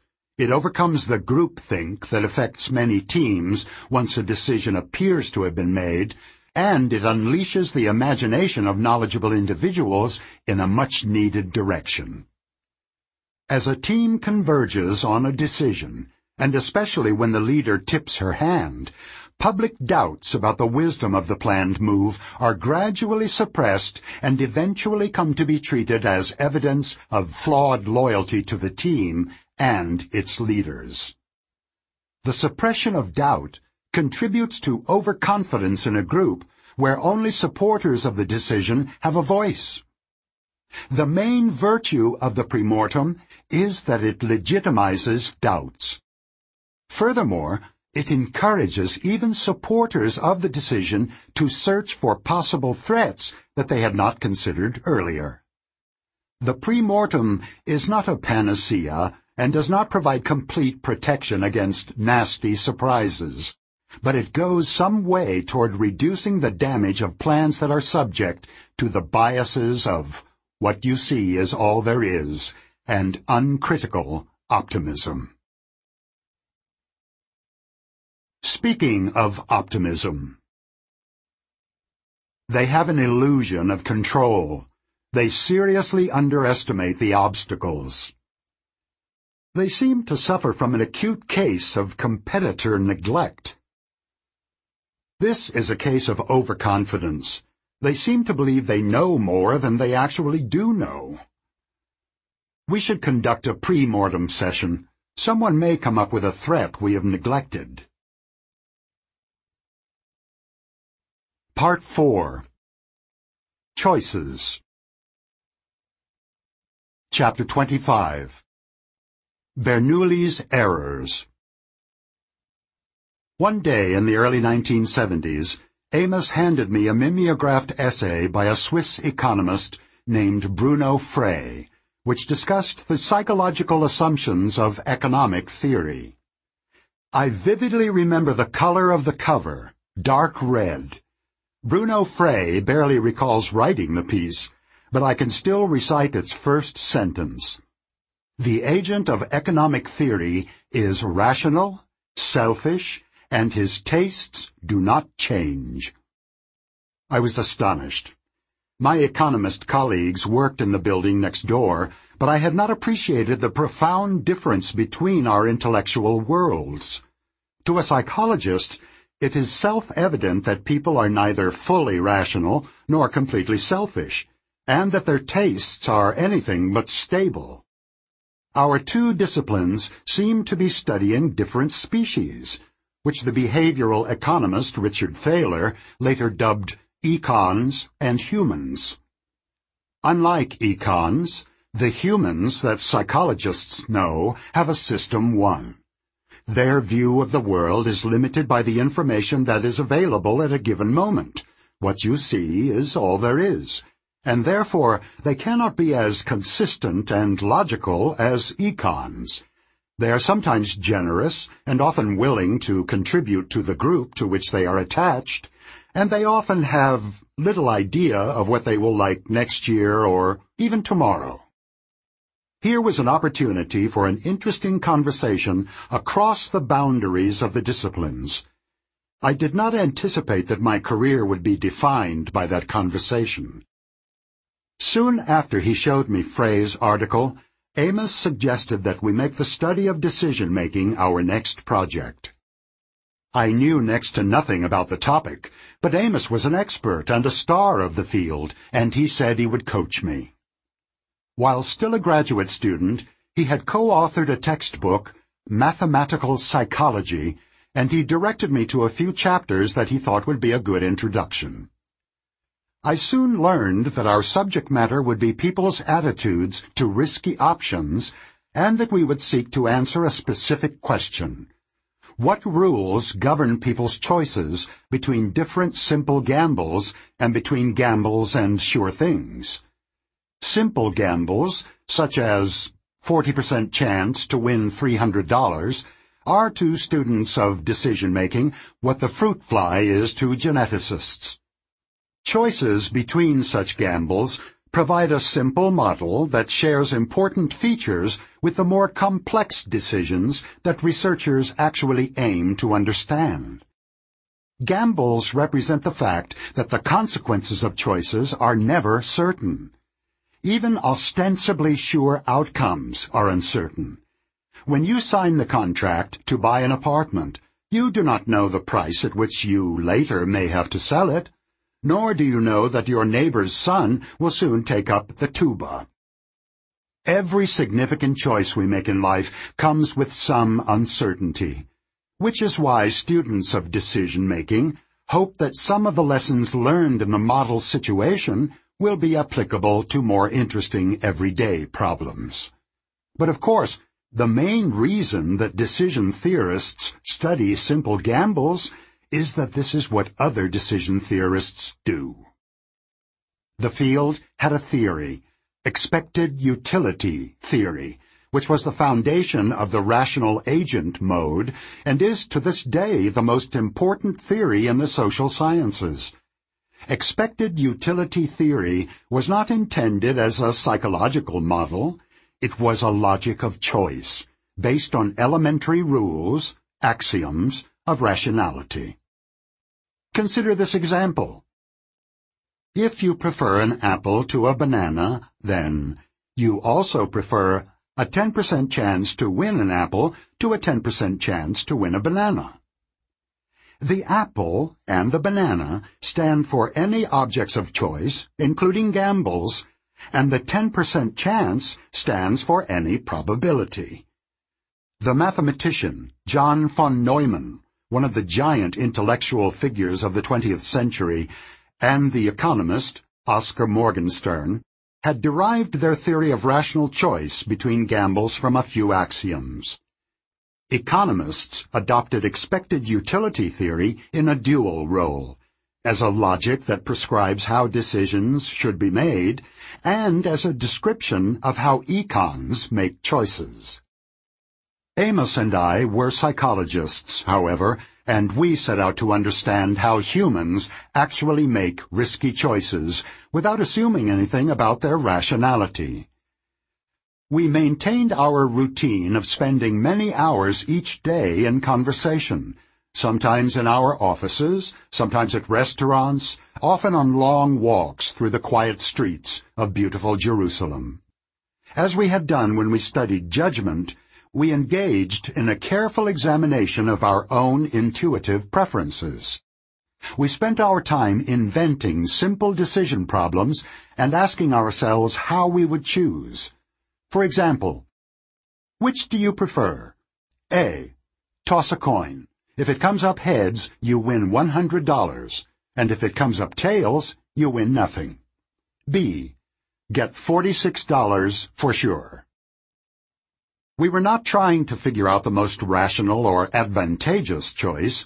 We wanted to find the intuitive choice, the one that appeared immediately tempting. We almost always selected the same option.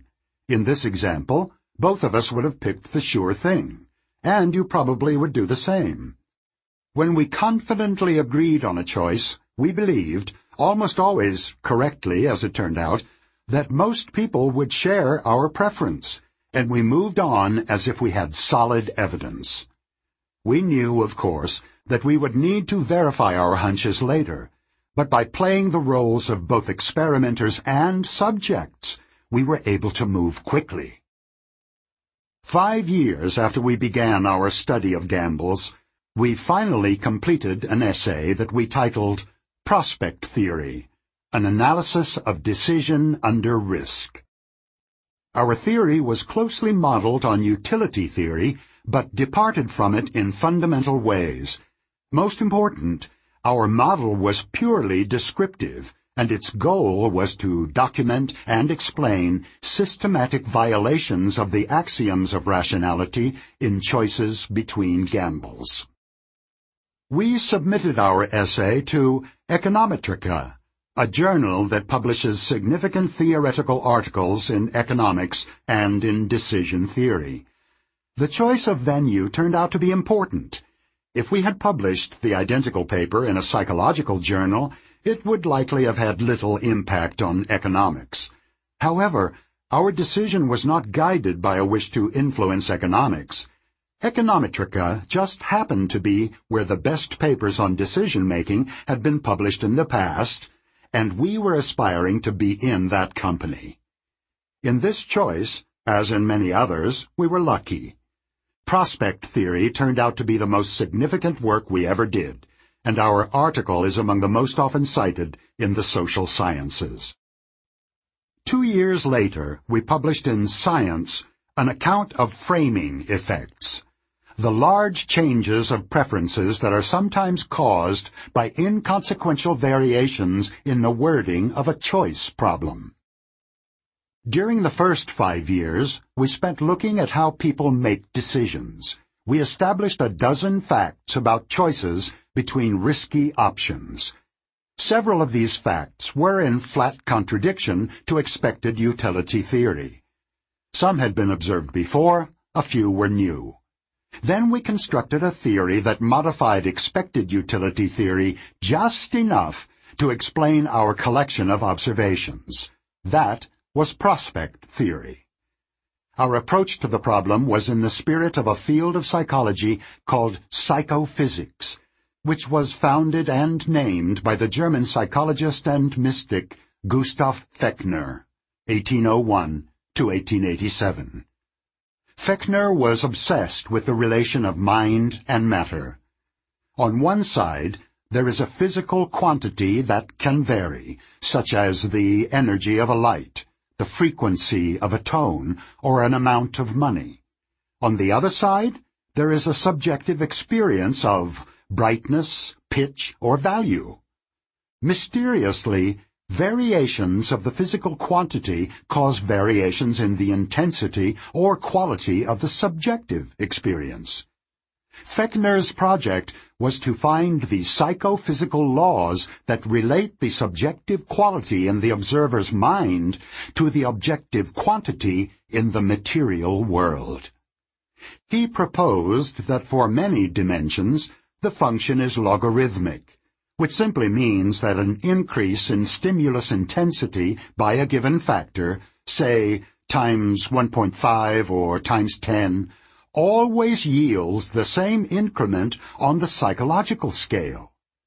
If raising the energy of the sound from 10 to 100 units of physical energy increases psychological intensity by 4 units, then a further increase of stimulus intensity from 100 to 1000 will also increase psychological intensity by 4 units.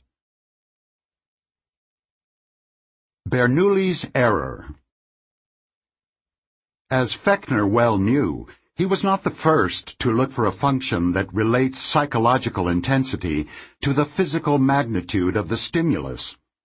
In 1738, the Swiss scientist Daniel Bernoulli anticipated Fechner's reasoning and applied it to the relationship between the psychological value or desirability of money, now called utility, and the actual amount of money.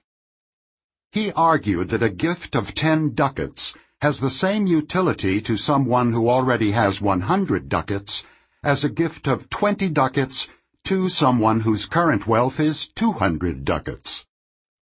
Bernoulli was right, of course. We normally speak of changes of income in terms of percentages, as when we say she got a 30% raise. The idea is that a 30% raise may evoke a fairly similar psychological response for the rich and for the poor, which an increase of $100 will not do. As in Fechner's law, the psychological response to a change of wealth is inversely proportional to the initial amount of wealth, leading to the conclusion that utility is a logarithmic function of wealth. If this function is accurate, the same psychological distance separates $100,000 from $1 million, and $10 million from $100 million. Bernoulli drew on his psychological insight into the utility of wealth to propose a radically new approach to the evaluation of gambles, an important topic for the mathematicians of his day. Prior to Bernoulli, mathematicians had assumed that gambles are assessed by their expected value, a weighted average of the possible outcomes, where each outcome is weighted by its probability. For example, the expected value of 80% chance to win $100 and 20% chance to win $10 is $82. 0.8 times 100 plus 0.2 times 10. Now ask yourself this question. Which would you prefer to receive as a gift, this gamble or $80 for sure? Almost everyone prefers the sure thing. If people valued uncertain prospects by their expected value, they would prefer the gamble, because $82 is more than $80. Bernoulli pointed out that this prediction does not describe what people in fact do. Bernoulli observed that most people dislike risk, the chance of receiving the lowest possible outcome, and if they are offered a choice between a gamble and an amount equal to its expected value, they will pick the sure thing. In fact, a risk-averse decision-maker will choose a sure thing that is less than expected value, in effect paying a premium to avoid the uncertainty. 100 years before Fechner, Bernoulli invented psychophysics to explain this aversion to risk. His idea was straightforward. People's choices are based not on dollar values, but on the psychological values of outcomes, their utilities. The psychological value of a gamble is therefore not the weighted average of its possible dollar outcomes, it is the average of the utilities of these outcomes, each weighted by its probability. The following example is a version of the utility function that Bernoulli calculated.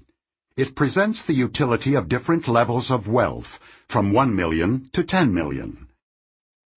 Wealth, 1 million, utility units 10.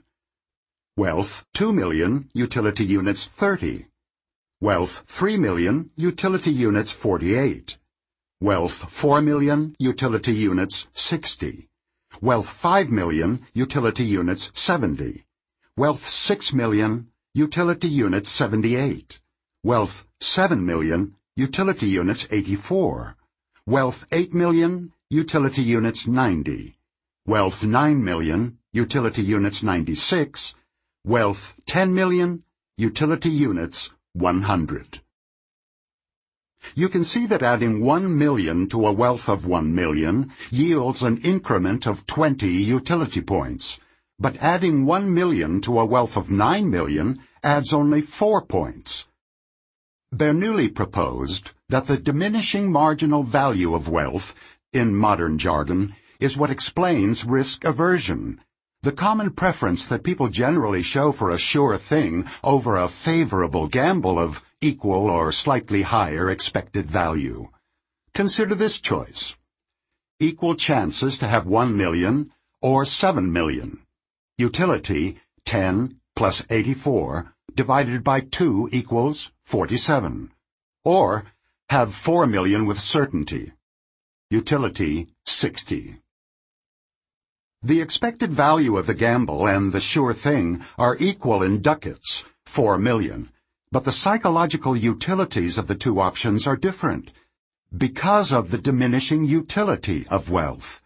The increment of utility from 1 million to 4 million is 50 units, but an equal increment from 4 to 7 million increases the utility of wealth by only 24 units. The utility of the gamble is 94 divided by 2 equals 47. The utility of its two outcomes, each weighted by its probability of 1 divided by 2. The utility of 4 million is 60. Because 60 is more than 47, an individual with this utility function will prefer the sure thing. Bernoulli's insight was that a decision-maker with diminishing marginal utility for wealth will be risk-averse. Bernoulli's essay is a marvel of concise brilliance. He applied his new concept of expected utility, which he called moral expectation, to compute how much a merchant in St. Petersburg would be willing to pay to ensure a shipment of spice from Amsterdam if he is well aware of the fact that at this time of year, of 100 ships which sail from Amsterdam to Petersburg, 5 are usually lost. His utility function explained why poor people buy insurance and why richer people sell it to them. As you can see in the former example, the loss of 1 million causes a loss of 4 points of utility, from 100 to 96, to someone who has 10 million, and a much larger loss of 18 points, from 48 to 30, to someone who starts off with 3 million. The poorer man will happily pay a premium to transfer the risk to the richer one, which is what insurance is about. Bernoulli also offered a solution to the famous St. Petersburg paradox, in which people who are offered a gamble that has infinite expected value, in ducats, are willing to spend only a few ducats for it. Most impressive, his analysis of risk attitudes in terms of preferences for wealth has stood the test of time. It is still current in economic analysis almost 300 years later. The longevity of the theory is all the more remarkable because it is seriously flawed. The errors of a theory are rarely found in what it asserts explicitly. They hide in what it ignores or tacitly assumes. For an example, take the following scenarios.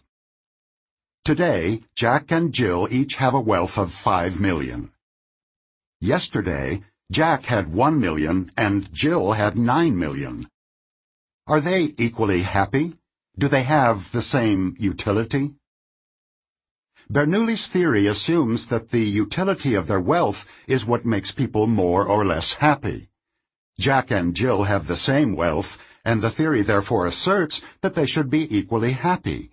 But you do not need a degree in psychology to know that today Jack is elated and Jill despondent.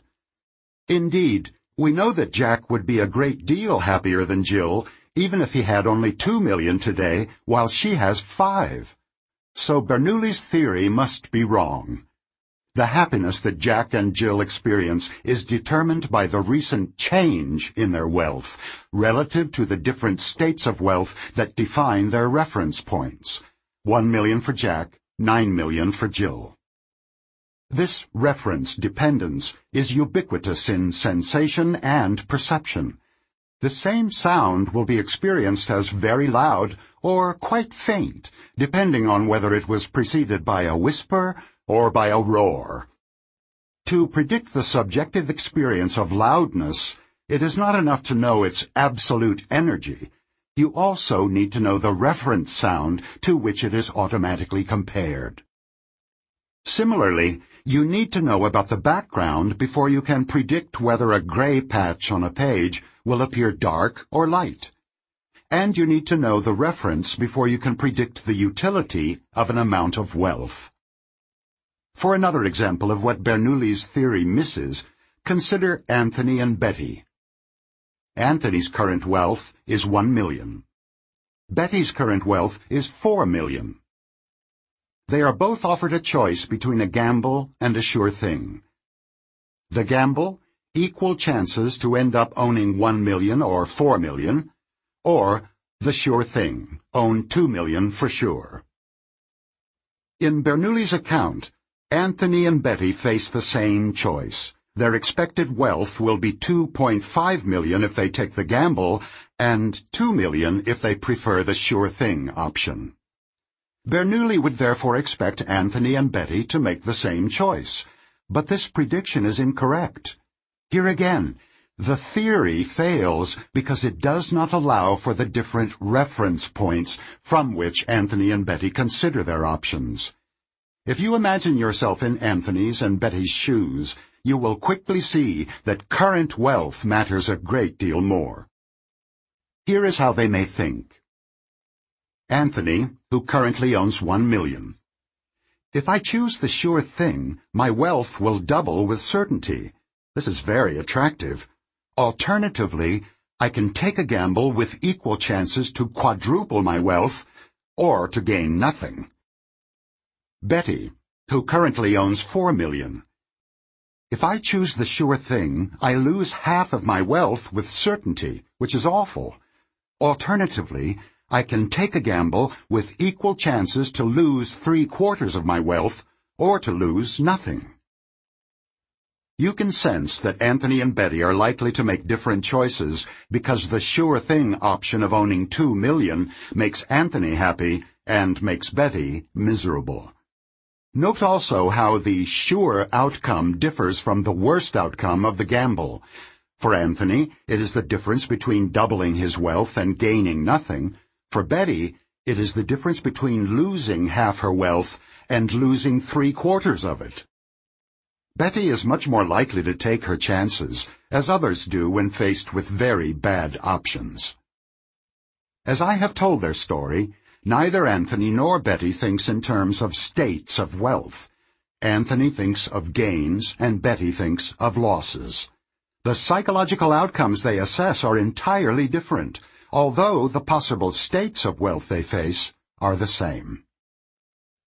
Because Bernoulli's model lacks the idea of a reference point, expected utility theory does not represent the obvious fact that the outcome that is good for Anthony is bad for Betty.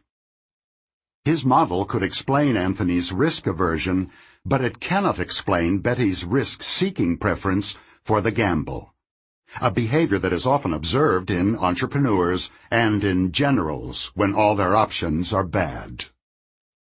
All this is rather obvious, isn't it? One could easily imagine Bernoulli himself constructing similar examples and developing a more complex theory to accommodate them. For some reason, he did not. One could also imagine colleagues of his time disagreeing with him, or later scholars objecting as they read his essay. For some reason, they did not either. The mystery is how a conception of the utility of outcomes that is vulnerable to such obvious counterexamples survived for so long. I can explain it only by a weakness of the scholarly mind that I have often observed in myself. I call it theory-induced blindness. Once you have accepted a theory and used it as a tool in your thinking, it is extraordinarily difficult to notice its flaws.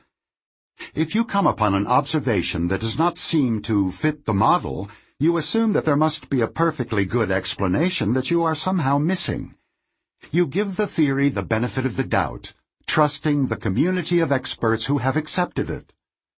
Many scholars have surely thought at one time or another of stories such as those of Anthony and Betty or Jack and Jill, and casually noted that these stories did not jibe with utility theory.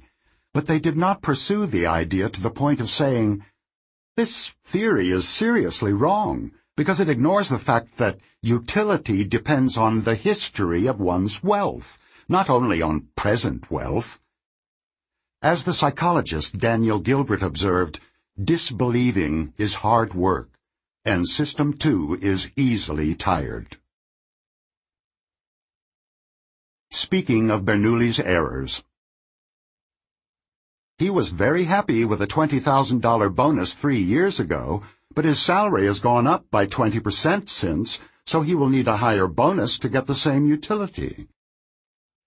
Both candidates are willing to accept the salary we're offering, but they won't be equally satisfied because their reference points are different. She currently has a much higher salary. She's suing him for alimony. She would actually like to settle, but he prefers to go to court.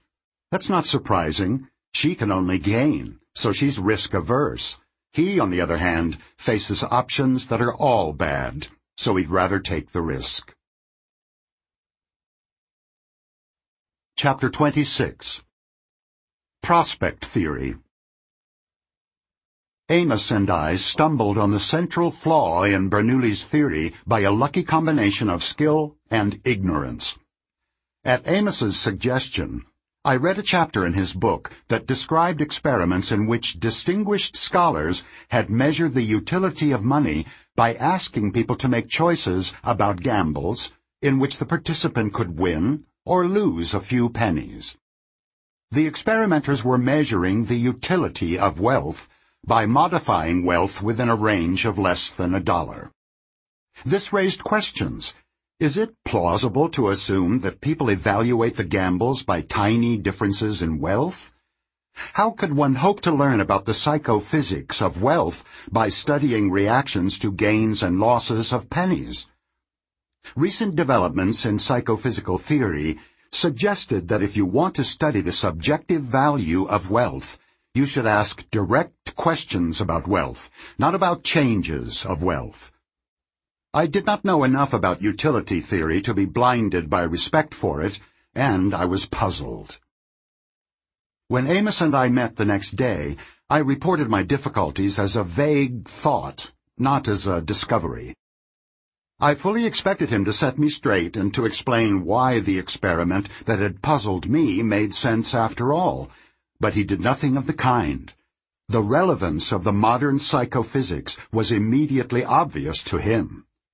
He remembered the economist, Harry Markowitz, who would later earn the Nobel Prize for his work on finance, had proposed a theory in which utilities were attached to changes of wealth rather than to states of wealth. Markowitz's idea had been around for a quarter of a century and had not attracted much attention, but we quickly concluded that this was the way to go, and that the theory we were planning to develop would define outcomes as gains and losses, not as states of wealth. Knowledge of perception and ignorance about decision theory both contributed to a large step forward in our research. We soon knew that we had overcome a serious case of theory-induced blindness, because the idea we had rejected now seemed not only false but absurd. We were amused to realize that we were unable to assess our current wealth within tens of thousands of dollars. The idea of deriving attitudes to small changes from the utility of wealth now seemed indefensible. You know you have made a theoretical advance when you can no longer reconstruct why you failed for so long to see the obvious. Still, it took us years to explore the implications of thinking about outcomes as gains and losses. In utility theory, the utility of a gain is assessed by comparing the utilities of two states of wealth. For example, the utility of getting an extra $500 when your wealth is $1 million is the difference between the utility of $1,500,000 and the utility of $1 million. And if you own the larger amount, the disutility of losing $500 is again the difference between the utilities of the two states of wealth. In this theory, the utilities of gains and losses are allowed to differ only in their sign, plus or minus. There is no way to represent the fact that the disutility of losing $500 could be greater than the utility of winning the same amount, though of course it is. As might be expected in a situation of theory-induced blindness, possible differences between gains and losses were neither expected nor studied. The distinction between gains and losses was assumed not to matter, so there was no point in examining it. Amos and I did not see immediately that our focus on changes of wealth opened the way to an exploration of a new topic. We were mainly concerned with differences between gambles with high or low probability of winning. One day, Amos made the casual suggestion, "How about losses?" And we quickly found that our familiar risk aversion was replaced by risk-seeking when we switched our focus. Consider these two problems. Problem 1. Which do you choose? Get $900 for sure, or 90% chance to get $1,000. Problem 2. Which do you choose? Get $900 for sure, or 90% chance to lose $1,000. You were probably risk-averse in problem 1, as is the great majority of people. The subjective value of a gain of $900 is certainly more than 90% of the value of a gain of $1,000. The risk-averse choice in this problem would not have surprised Bernoulli. Now examine your preference in problem 2. If you are like most other people, you chose the gamble in this question. The explanation for this risk-seeking choice is the mirror image of the explanation of risk aversion in problem 1. The negative value of losing $900 is much more than 90% of the negative value of losing $1,000. The sure loss is very aversive, and this drives you to take the risk. Later, we will see that the evaluations of the probabilities, 90% versus 100%, also contributes to both risk aversion in problem 1 and the preference for the gamble in problem 2. We were not the first to notice that people become risk-seeking when all their options are bad, but theory-induced blindness had prevailed.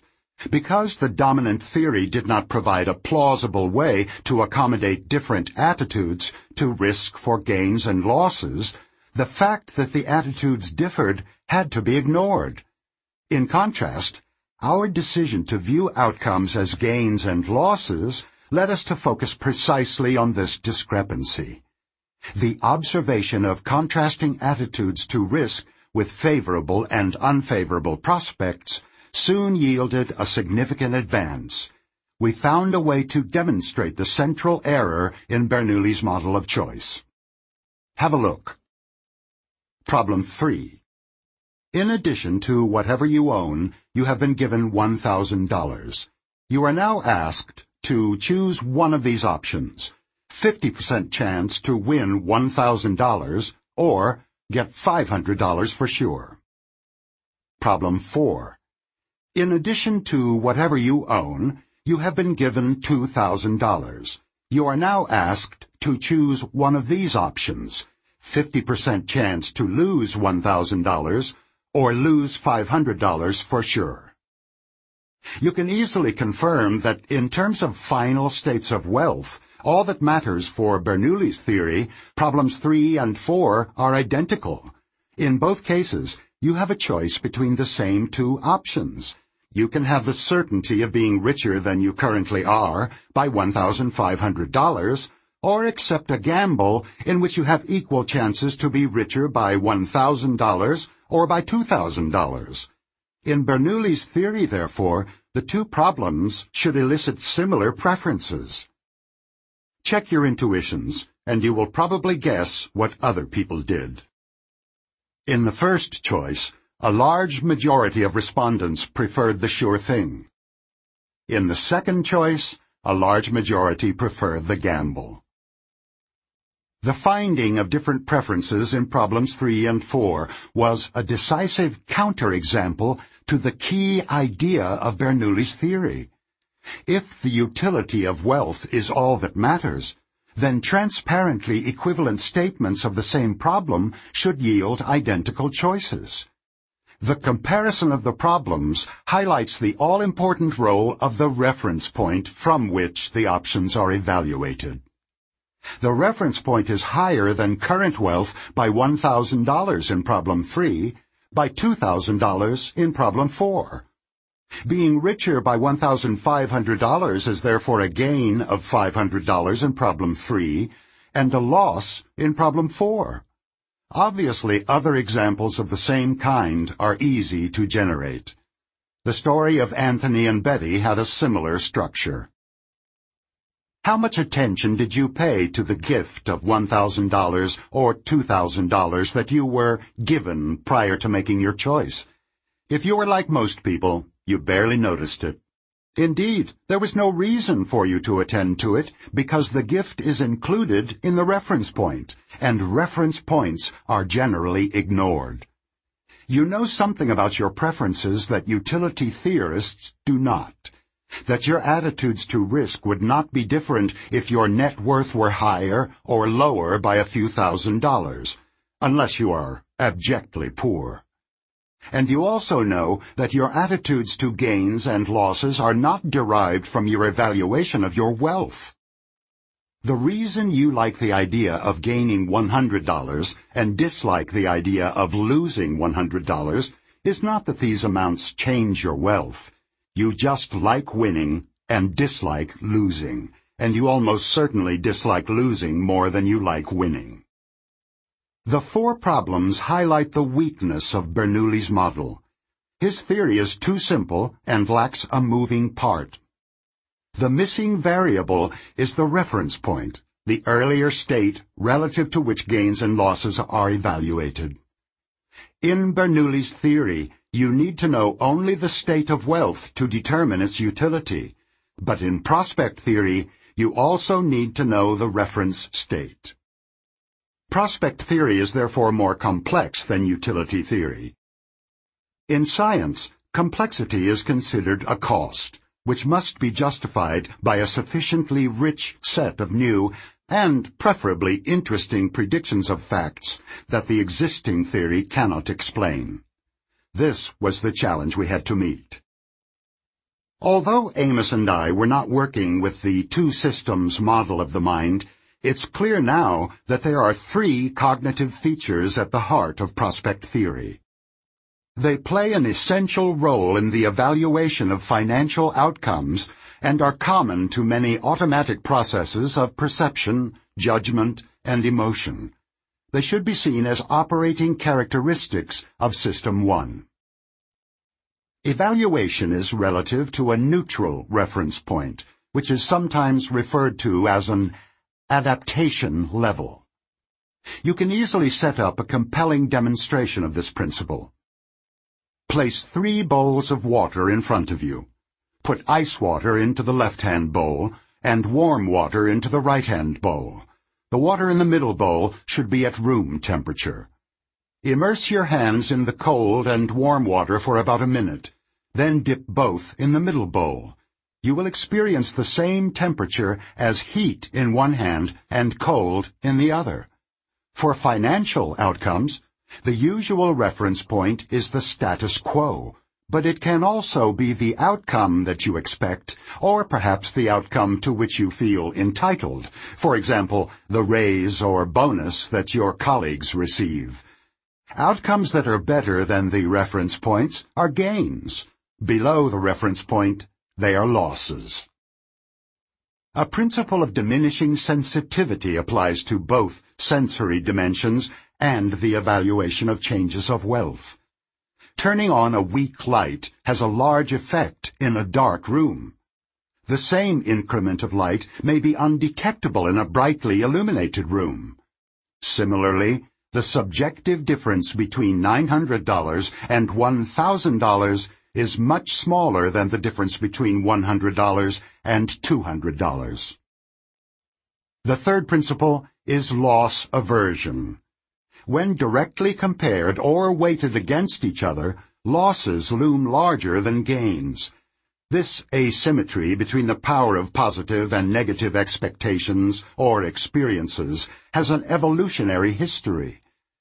Organisms that treat threats as more urgent than opportunities have a better chance to survive and reproduce. The three principles that govern the value of outcomes are illustrated by Figure 10 on the PDF. If prospect theory had a flag, this image would be drawn on it. The graph shows the psychological value of gains and losses, which are the carriers of value in prospect theory, unlike Bernoulli's model, in which states of wealth are the carriers of value. The graph has two distinct parts, to the right and to the left of a neutral reference point. A salient feature is that it is S-shaped, which represents diminishing sensitivity for both gains and losses. Finally, the two curves of the S are not symmetrical. The slope of the function changes abruptly at the reference point. The response to losses is stronger than the response to corresponding gains. This is loss aversion. Loss aversion. Many of the options we face in life are mixed. There is a risk of loss and an opportunity for gain, and we must decide whether to accept the gamble or reject it. Investors who evaluate a startup, lawyers who wonder whether to file a lawsuit, wartime generals who consider an offensive, and politicians who must decide whether to run for office, all face the possibilities of victory or defeat. For an elementary example of a mixed prospect, examine your reaction to the next question. Problem 5. You are offered a gamble on the toss of a coin. If the coin shows tails, you lose $100. If the coin shows heads, you win $150. Is this gamble attractive? Would you accept it? To make this choice, you must balance the psychological benefit of getting $150 against the psychological cost of losing $100. How do you feel about it? Although the expected value of the gamble is obviously positive because you stand to gain more than you can lose, you probably dislike it. Most people do. The rejection of this gamble is an act of System 2, but the critical inputs are emotional responses that are generated by System 1. For most people, the fear of losing $100 is more intense than the hope of gaining $150. We concluded from many such observations that losses loom larger than gains, and that people are loss-averse. You can measure the extent of your aversion to losses by asking yourself a question. What is the smallest gain that I need to balance an equal chance to lose $100? For many people, the answer is about $200, twice as much as the loss. The loss-aversion ratio has been estimated in several experiments and is usually in the range of 1.5 to 2.5.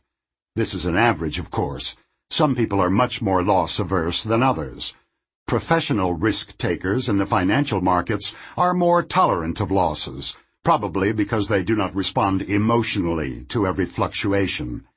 When participants in an experiment were instructed to think like a trader, they became less loss-averse, and their emotional reaction to losses, measured by the physiological index of emotional arousal, was sharply reduced.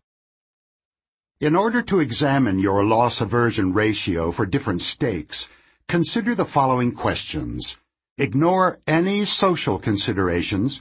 Do not try to appear either bold or cautious, and focus only on the subjective impact of the possible loss and the offsetting gain. Consider a 50-50 gamble in which you can lose $10. What is the smallest gain that makes the gamble attractive? If you say $10, then you are indifferent to risk. If you give a number less than $10, you seek risk. If your answer is above $10, you are loss-averse. What about a possible loss of $500 on a coin toss? What possible gain do you require to offset it? What about a loss of $2,000?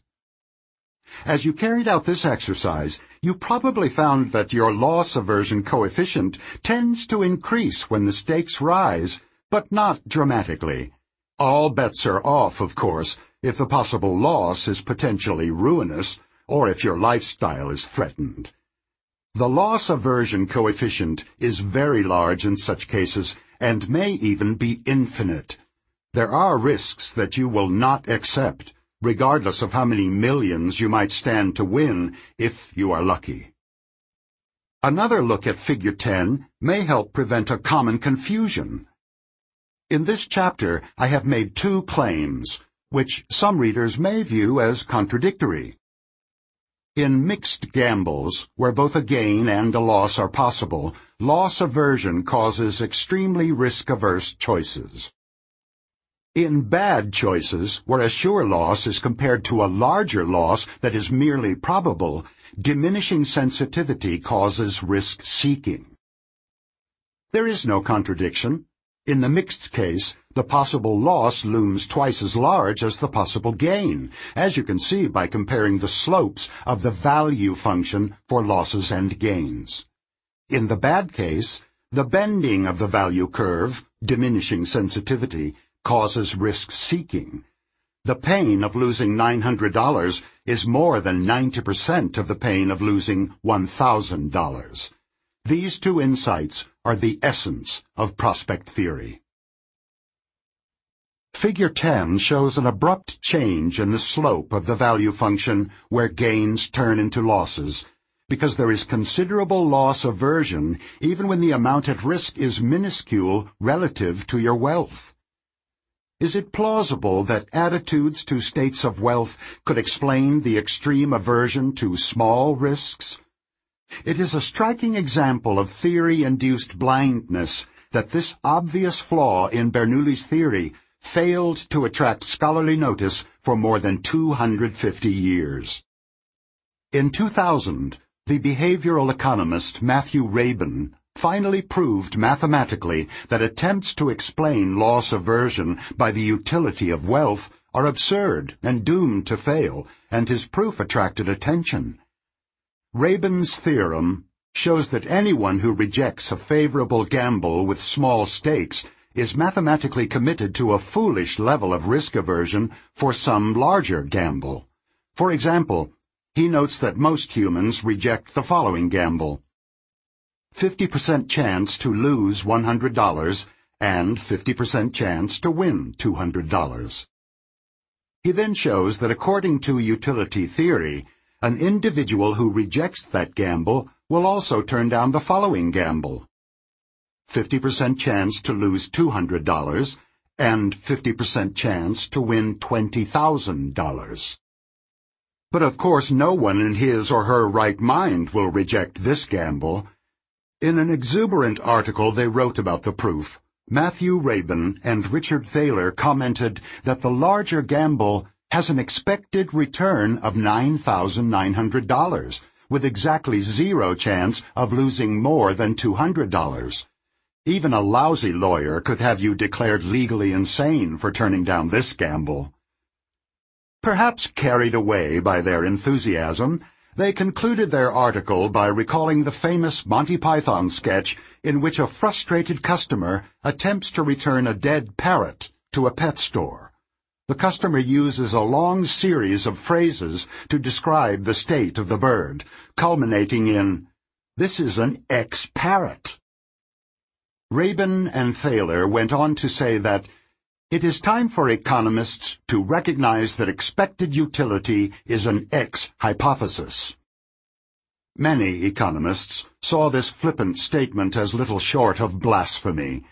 However, the theory-induced blindness of accepting the utility of wealth as an explanation of attitudes to small losses is a legitimate target for humorous comment. Blind spots of prospect theory. So far in this part of the book, I have extolled the virtues of prospect theory and criticized the rational model and expected utility theory. It is time for some balance. Most graduate students in economics have heard about prospect theory and loss aversion, but you are unlikely to find these terms in the index of an introductory text in economics. I am sometimes pained by this omission, but in fact it is quite reasonable because of the central role of rationality in basic economic theory. The standard concepts and results that undergraduates are taught are most easily explained by assuming that econs do not make foolish mistakes. This assumption is truly necessary, and it would be undermined by introducing the humans of prospect theory, whose evaluations of outcomes are unreasonably short-sighted. There are good reasons for keeping prospect theory out of introductory texts. The basic concepts of economics are essential intellectual tools, which are not easy to grasp even with simplified and unrealistic assumptions about the nature of the economic agents who interact in markets. Raising questions about these assumptions, even as they are introduced, would be confusing and perhaps demoralizing. It is reasonable to put priority on helping students acquire the basic tools of the discipline.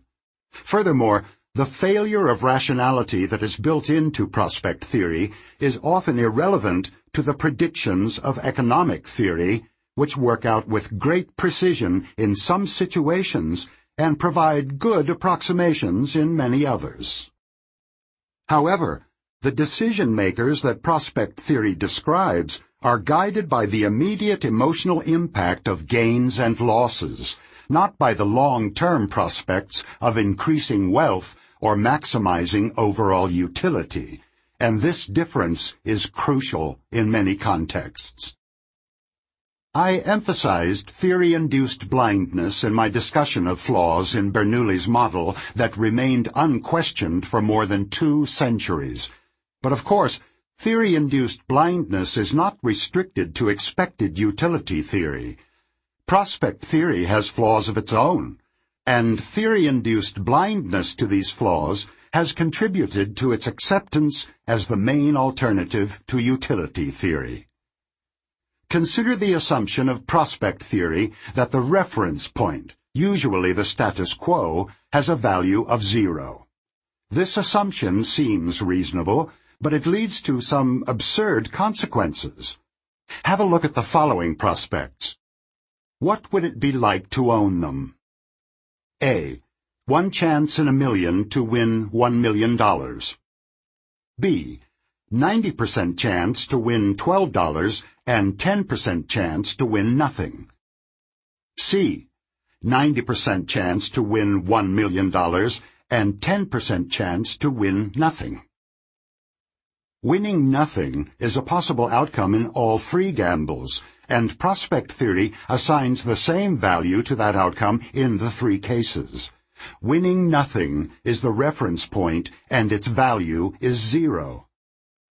Do these statements correspond to your experience? Of course not. Winning nothing is a non-event in the first 2 cases, and assigning it a value of 0 makes good sense. In contrast, failing to win in the 3rd scenario is intensely disappointing.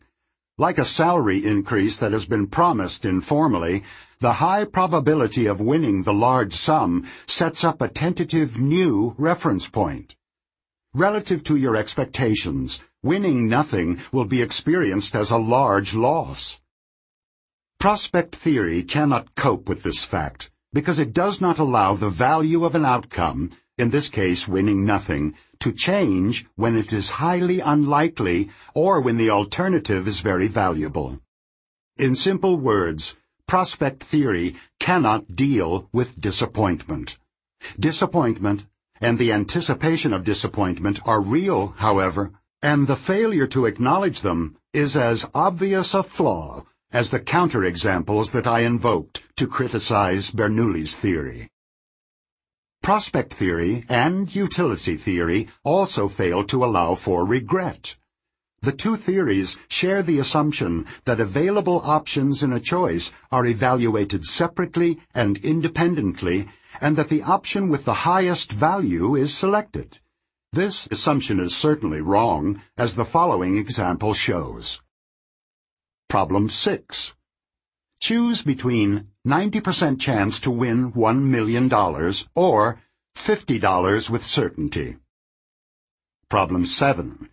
Choose between 90% chance to win $1 million or $150,000 with certainty.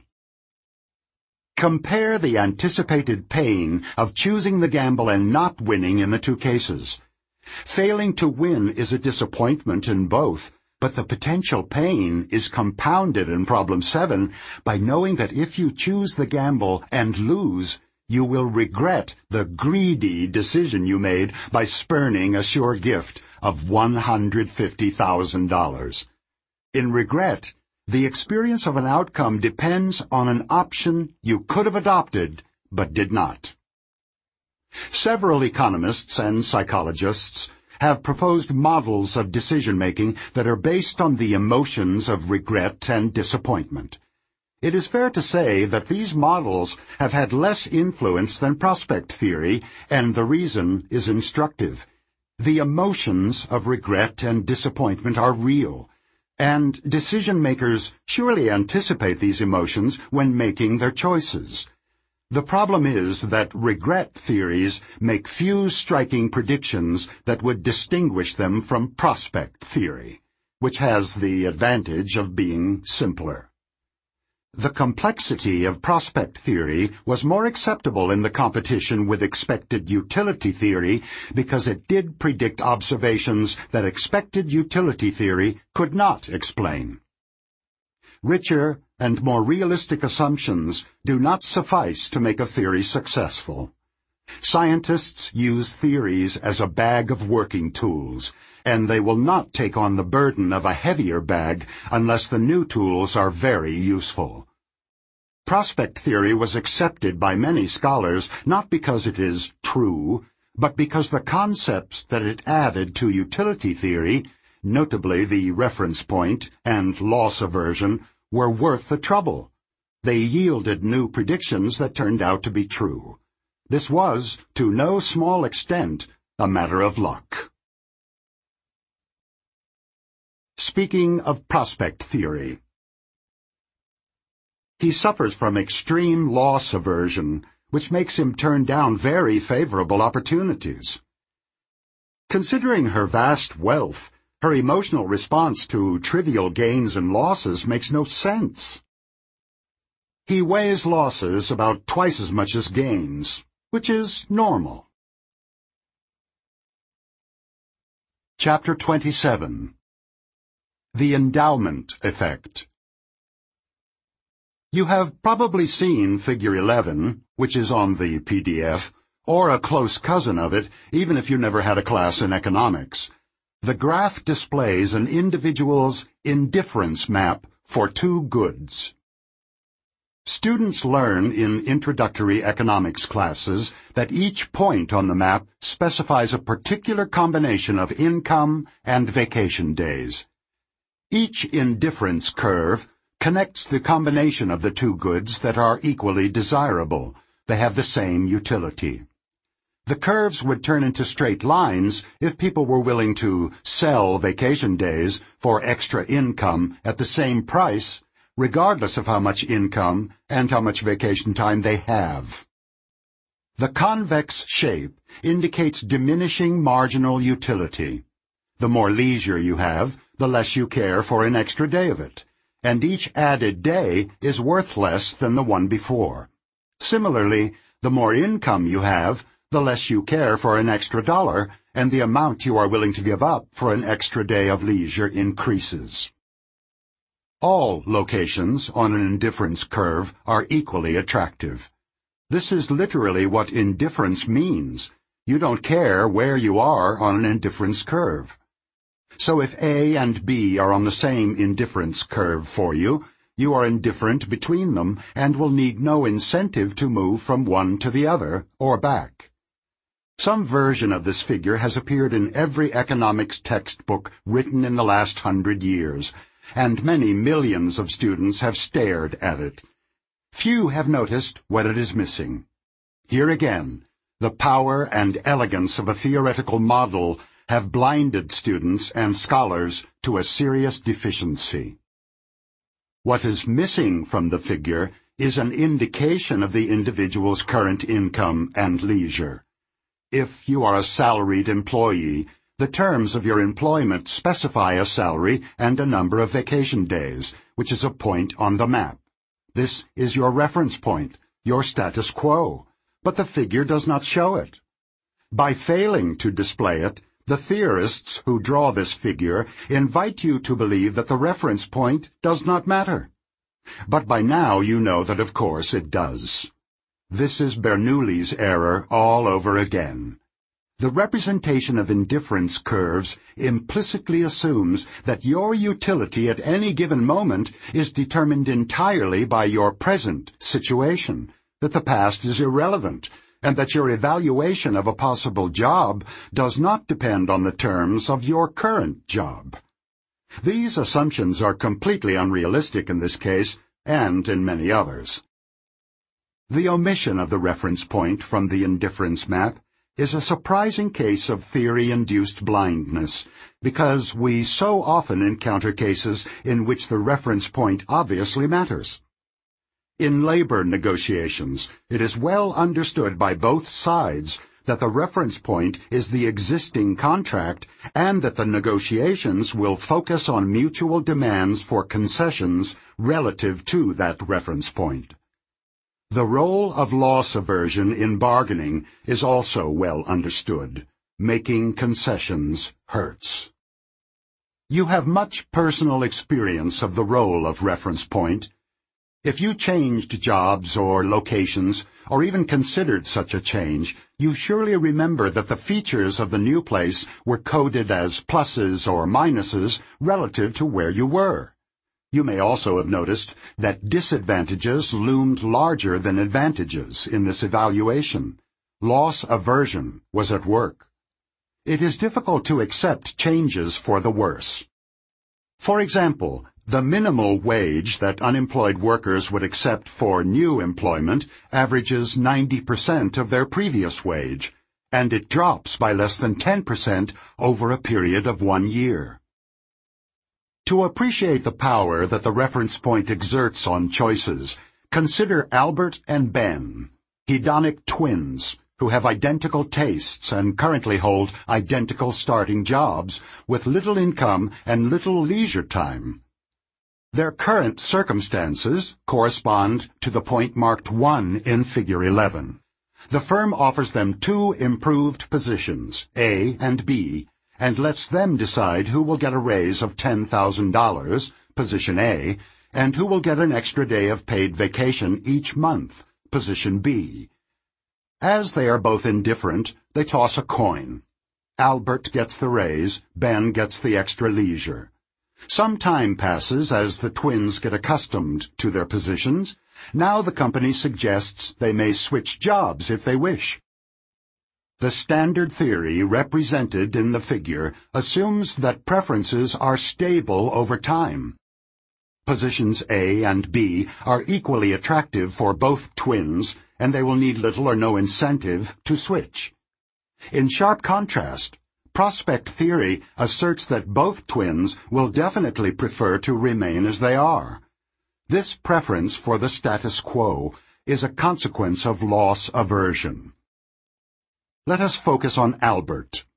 He was initially in position 1 on the graph, and from that reference point he found these 2 alternatives equally attractive. Go to A, a raise of $10,000, or go to B, 12 extra days of vacation. Taking position A changes Albert's reference point, and when he considers switching to B, his choice has a new structure. Stay at A, no gain and no loss, or move to B, 12 extra days of vacation and a $10,000 salary cut. You just had the subjective experience of loss aversion. You could feel it. A salary cut of $10,000 is very bad news. Even if a gain of 12 vacation days was as impressive as a gain of $10,000, the same improvement of leisure is not sufficient to compensate for a loss of $10,000.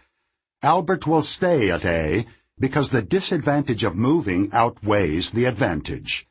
The same reasoning applies to Ben, who will also want to keep his present job because the loss of now precious leisure outweighs the benefit of the extra income.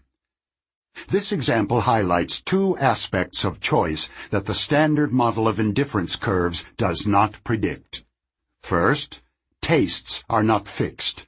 They vary with the reference point.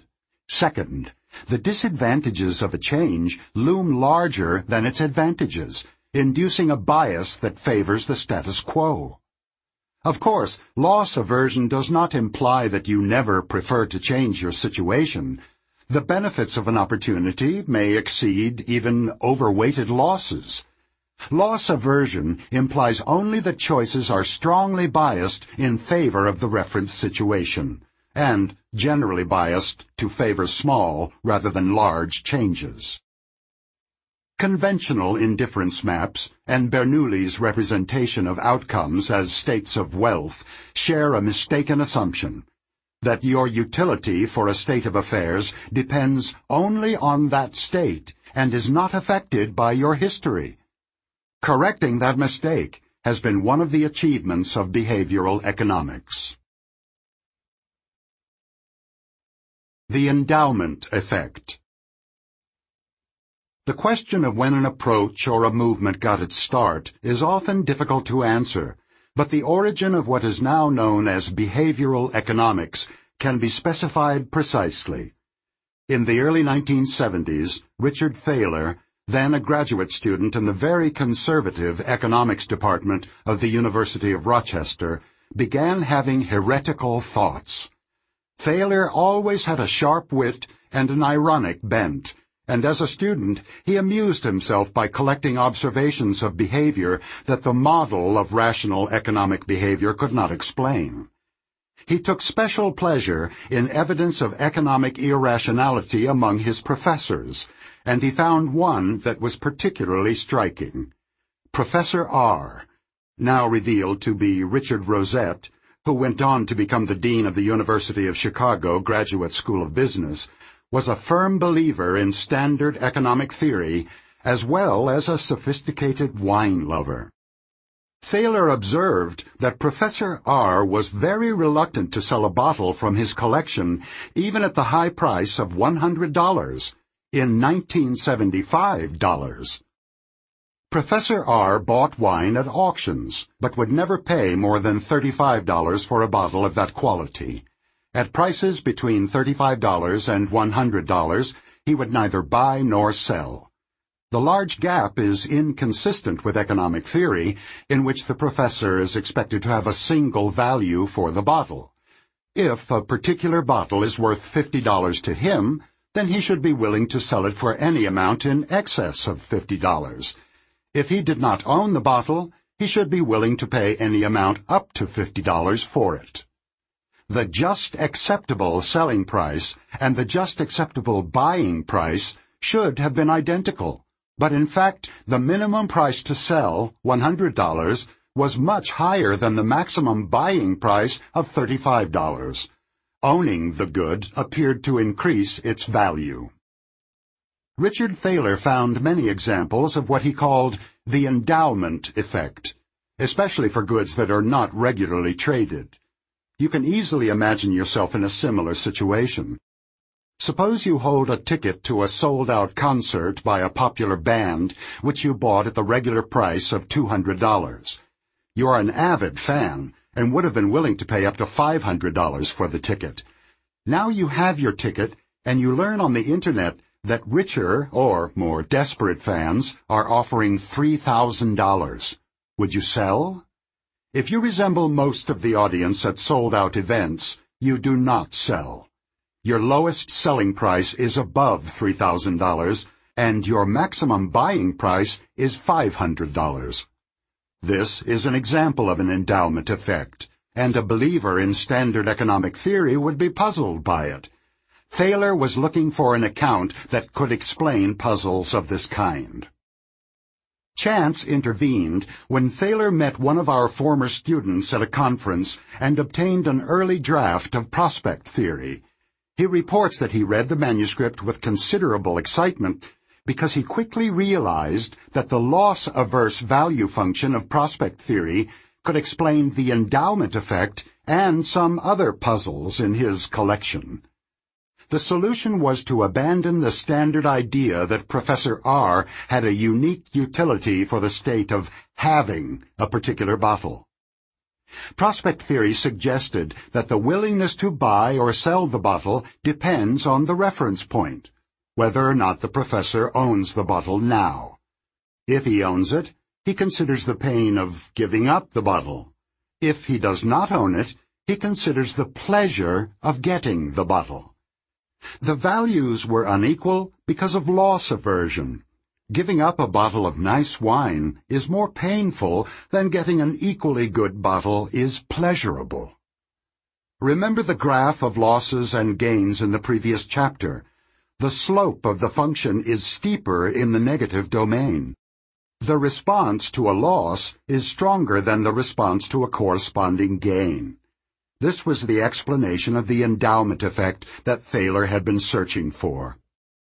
And the first application of prospect theory to an economic puzzle now appears to have been a significant milestone in the development of behavioral economics. Thaler arranged to spend a year at Stanford when he knew that Amos and I would be there. During this productive period, we learned much from each other and became friends. 7 years later, he and I had another opportunity to spend a year together and to continue the conversation between psychology and economics. The Russell Sage Foundation, which was for a long time the main sponsor of behavioral economics, gave one of its first grants to Thaler for the purpose of spending a year with me in Vancouver. During that year, we worked closely with a local economist, Jack Knetch, with whom we shared intense interest in the endowment effect, the rules of economic fairness, and spicy Chinese food. The starting point for our investigation was that the endowment effect is not universal. If someone asks you to change a $5 bill for 5 singles, you hand over the 5 ones without any sense of loss. Nor is there much loss aversion when you shop for shoes. The merchant who gives up the shoes in exchange for money certainly feels no loss. Indeed, the shoes that he hands over have always been, from his point of view, a cumbersome proxy for money that he was hoping to collect from some consumer. Furthermore, you probably do not experience paying the merchant as a loss, because you were effectively holding money as a proxy for the shoes you intended to buy. These cases of routine trading are not essentially different from the exchange of a $5 bill for 5 singles. There is no loss aversion on either side of routine commercial exchanges. What distinguishes these market transactions from Professor R's reluctance to sell his wine, or the reluctance of Super Bowl ticket holders to sell even at a very high price? The distinctive feature is that both the shoes the merchant sells you and the money you spend from your budget for shoes are held for exchange. They are intended to be traded for other goods. Other goods, such as wine and Super Bowl tickets, are held for use, to be consumed or otherwise enjoyed. Your leisure time and the standard of living that your income supports are also not intended for sale or exchange. Knetch, Thaler, and I set out to design an experiment that would highlight the contrast between goods that are held for use and for exchange. We borrowed one aspect of the design for our experiment from Vernon Smith, the founder of experimental economics, with whom I would share a Nobel Prize many years later. In this method, a limited number of tokens are distributed to the participants in a market. Any participants who own a token at the end of the experiment can redeem it for cash. The redemption values differ for different individuals to represent the fact that the goods traded in markets are more valuable to some people than to others. The same token may be worth $10 to you and $20 to me, and an exchange at any price between these values will be advantageous to both of us. Smith created vivid demonstrations of how well the basic mechanisms of supply and demand work. Individuals would make successive public offers to buy or sell a token, and others would respond publicly to the offer. Everyone watches these exchanges and sees the price at which the tokens change hands. The results are as regular as those of a demonstration in physics. As inevitably as water flows downhill, those who own a token that is of little value to them, because their redemption values are low, end up selling their token at a profit to someone who values it more.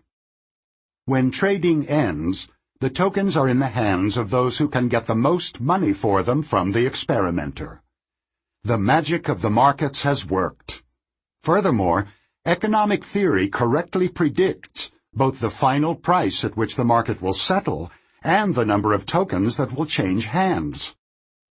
If half the participants in the market were randomly assigned tokens, the theory predicts that half of the tokens will change hands. We used a variation on Smith's method for our experiment. Each session began with several rounds of trades for tokens, which perfectly replicated Smith's finding. The estimated number of trades was typically very close or identical to the amount predicted by the standard theory. The tokens, of course, had value only because they could be exchanged for the experimenter's cash. They had no value for use. Then we conducted a similar market for an object that we expected people to value for use, an attractive coffee mug, decorated with the university insignia of wherever we were conducting the experiments. The mug was then worth about $6, and would be worth about double that amount today. Mugs were distributed randomly to half the participants. The sellers had their mug in front of them, and the buyers were invited to look at their neighbor's mug. All indicated the price at which they would trade. The buyers had to use their own money to acquire a mug. The results were dramatic. The average selling price was about double the average buying price, and the estimated number of trades was less than half of the number predicted by standard theory. The magic of the market did not work for a good that the owners expected to use. We conducted a series of experiments using variants of the same procedure, always with the same results. My favorite is one in which we added to the sellers and buyers a third group, choosers. Unlike the buyers, who had to spend their own money to acquire the good, the choosers could receive either a mug or a sum of money, and they indicated the amount of money that was as desirable as receiving the good. These were the results. Sellers, $7.12. Choosers, $3.12. Buyers, $2.87. The gap between sellers and choosers is remarkable because they actually face the same choice. If you are a seller, you can go home with either a mug or money, and if you are a chooser, you have exactly the same two options. The long-term effects of the decision are identical for the two groups. The only difference is in the emotion of the moment. The high price that sellers set reflects the reluctance to give up an object that they already own, a reluctance that can be seen in babies who hold on fiercely to a toy and show great agitation when it is taken away. Loss aversion is built into the automatic evaluations of System 1. Buyers and choosers set similar cash values, although the buyers have to pay for the mug, which is free for the choosers. This is what we would expect if buyers do not experience spending money on the mug as a loss. Evidence from brain imaging confirms the difference. Selling goods that one would normally use activates regions of the brain that are associated with disgust and pain. Buying also activates these areas, but only when the prices are perceived as too high, when you feel that a seller is taking money that exceeds the exchange value.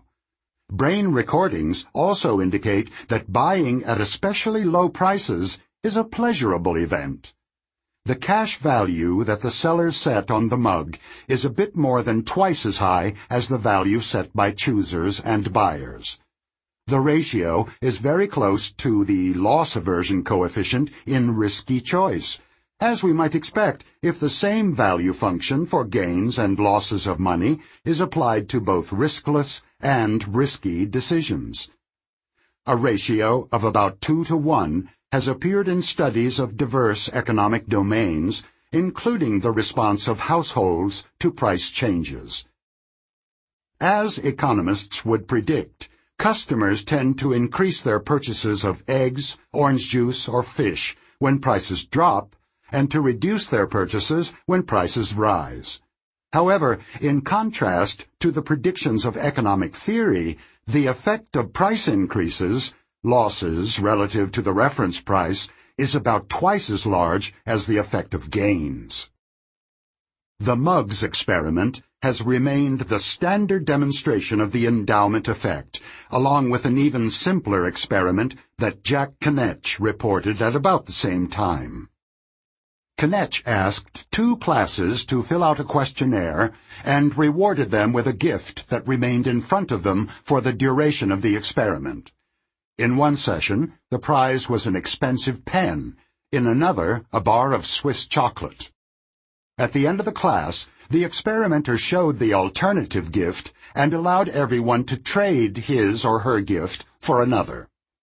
Only about 10% of the participants opted to exchange their gift. Most of those who had received the pen stayed with the pen, and those who had received the chocolate did not budge either. Thinking like a trader. The fundamental ideas of prospect theory are that reference points exist, and that losses loom larger than corresponding gains. Observations in real markets collected over the years illustrate the power of these concepts. A study of the market for condo apartments in Boston during a downturn yielded particularly clear results. The authors of that study compared the behavior of owners of similar units who had bought their dwellings at different prices. For a rational agent, the buying price is irrelevant history. The current market value is all that matters. Not so for humans in a down market for housing. Owners who have a high reference point and thus face higher losses set a higher price on their dwelling, spend a longer time trying to sell their home, and eventually receive more money. The original demonstration of an asymmetry between selling prices and buying prices, or more convincingly between selling and choosing, was very important in the initial acceptance of the ideas of reference point and loss aversion. However, it is well understood that reference points are labile, especially in unusual laboratory situations, and that the endowment effect can be eliminated by changing the reference point. No endowment effect is expected when owners view their goods as carriers of value for future exchanges, a widespread attitude in routine commerce and in financial markets. The experimental economist John List, who has studied trading at baseball card conventions, found that novice traders were reluctant to part with cards they owned, but that this reluctance eventually disappeared with trading experience. More surprisingly, List found a large effect of trading experience on the endowment effect for new goods. At a convention, List displayed a notice that invited people to take part in a short survey, for which they would be compensated with a small gift, a coffee mug, or a chocolate bar of equal value. Their gifts were assigned at random.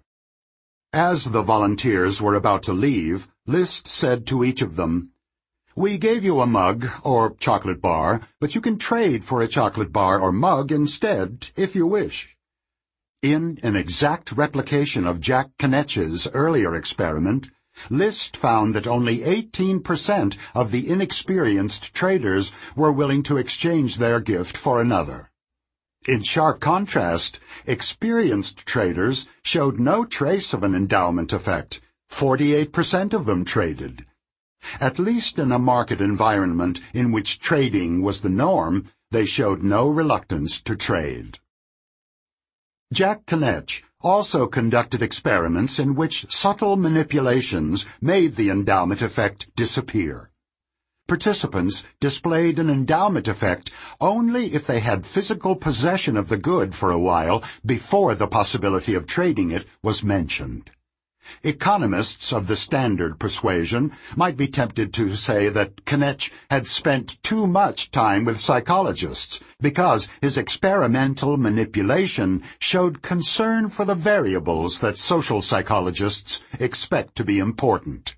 Indeed, the different methodological concerns of experimental economists and psychologists have been much in evidence in the ongoing debate about the endowment effect. Veteran traders have apparently learned to ask the correct question, which is, how much do I want to have that mug, compared with other things I could have instead? This is the question that econs ask. And with this question, there is no endowment effect, because the asymmetry between the pleasure of getting and the pain of giving up is irrelevant. Recent research of the psychology of decision-making under poverty suggests that the poor are another group in which we do not expect to find the endowment effect. Being poor, in prospect theory, is living below one's reference point. There are goods that the poor need and cannot afford, so they are always in the losses. Small amounts of money that they receive are therefore perceived as a reduced loss, not as a gain.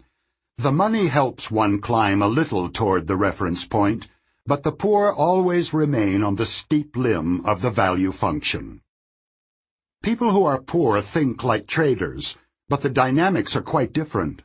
Unlike traders, the poor are not indifferent to the differences between gaining and giving up. Their problem is that all their choices are between losses. Money that is spent on one good is the loss of another good that could have been purchased instead. For the poor, costs are losses.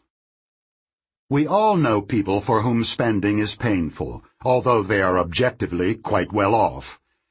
There may also be cultural differences in the attitude toward money, and especially to the spending of money on whims and minor luxuries, such as the purchase of a decorated mug.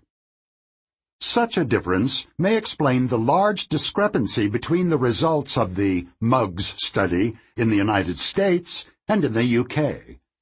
Buying and selling prices diverge much more in experiments conducted in samples of students of the United States, but the differences are much smaller among English students. Much remains to be learned about the endowment effect. Speaking of the endowment effect. She didn't care which of the two offices she would get, but a day after the announcement was made, she was no longer willing to trade. Endowment effect. These negotiations are going nowhere because both sides find it difficult to make concessions, even when they can get something in return. Losses loom larger than gains. When they raised their prices, demand dried up. He just hates the idea of selling his house for less money than he paid for it. Loss aversion is at work. He is a miser and treats any dollar he spends as a loss.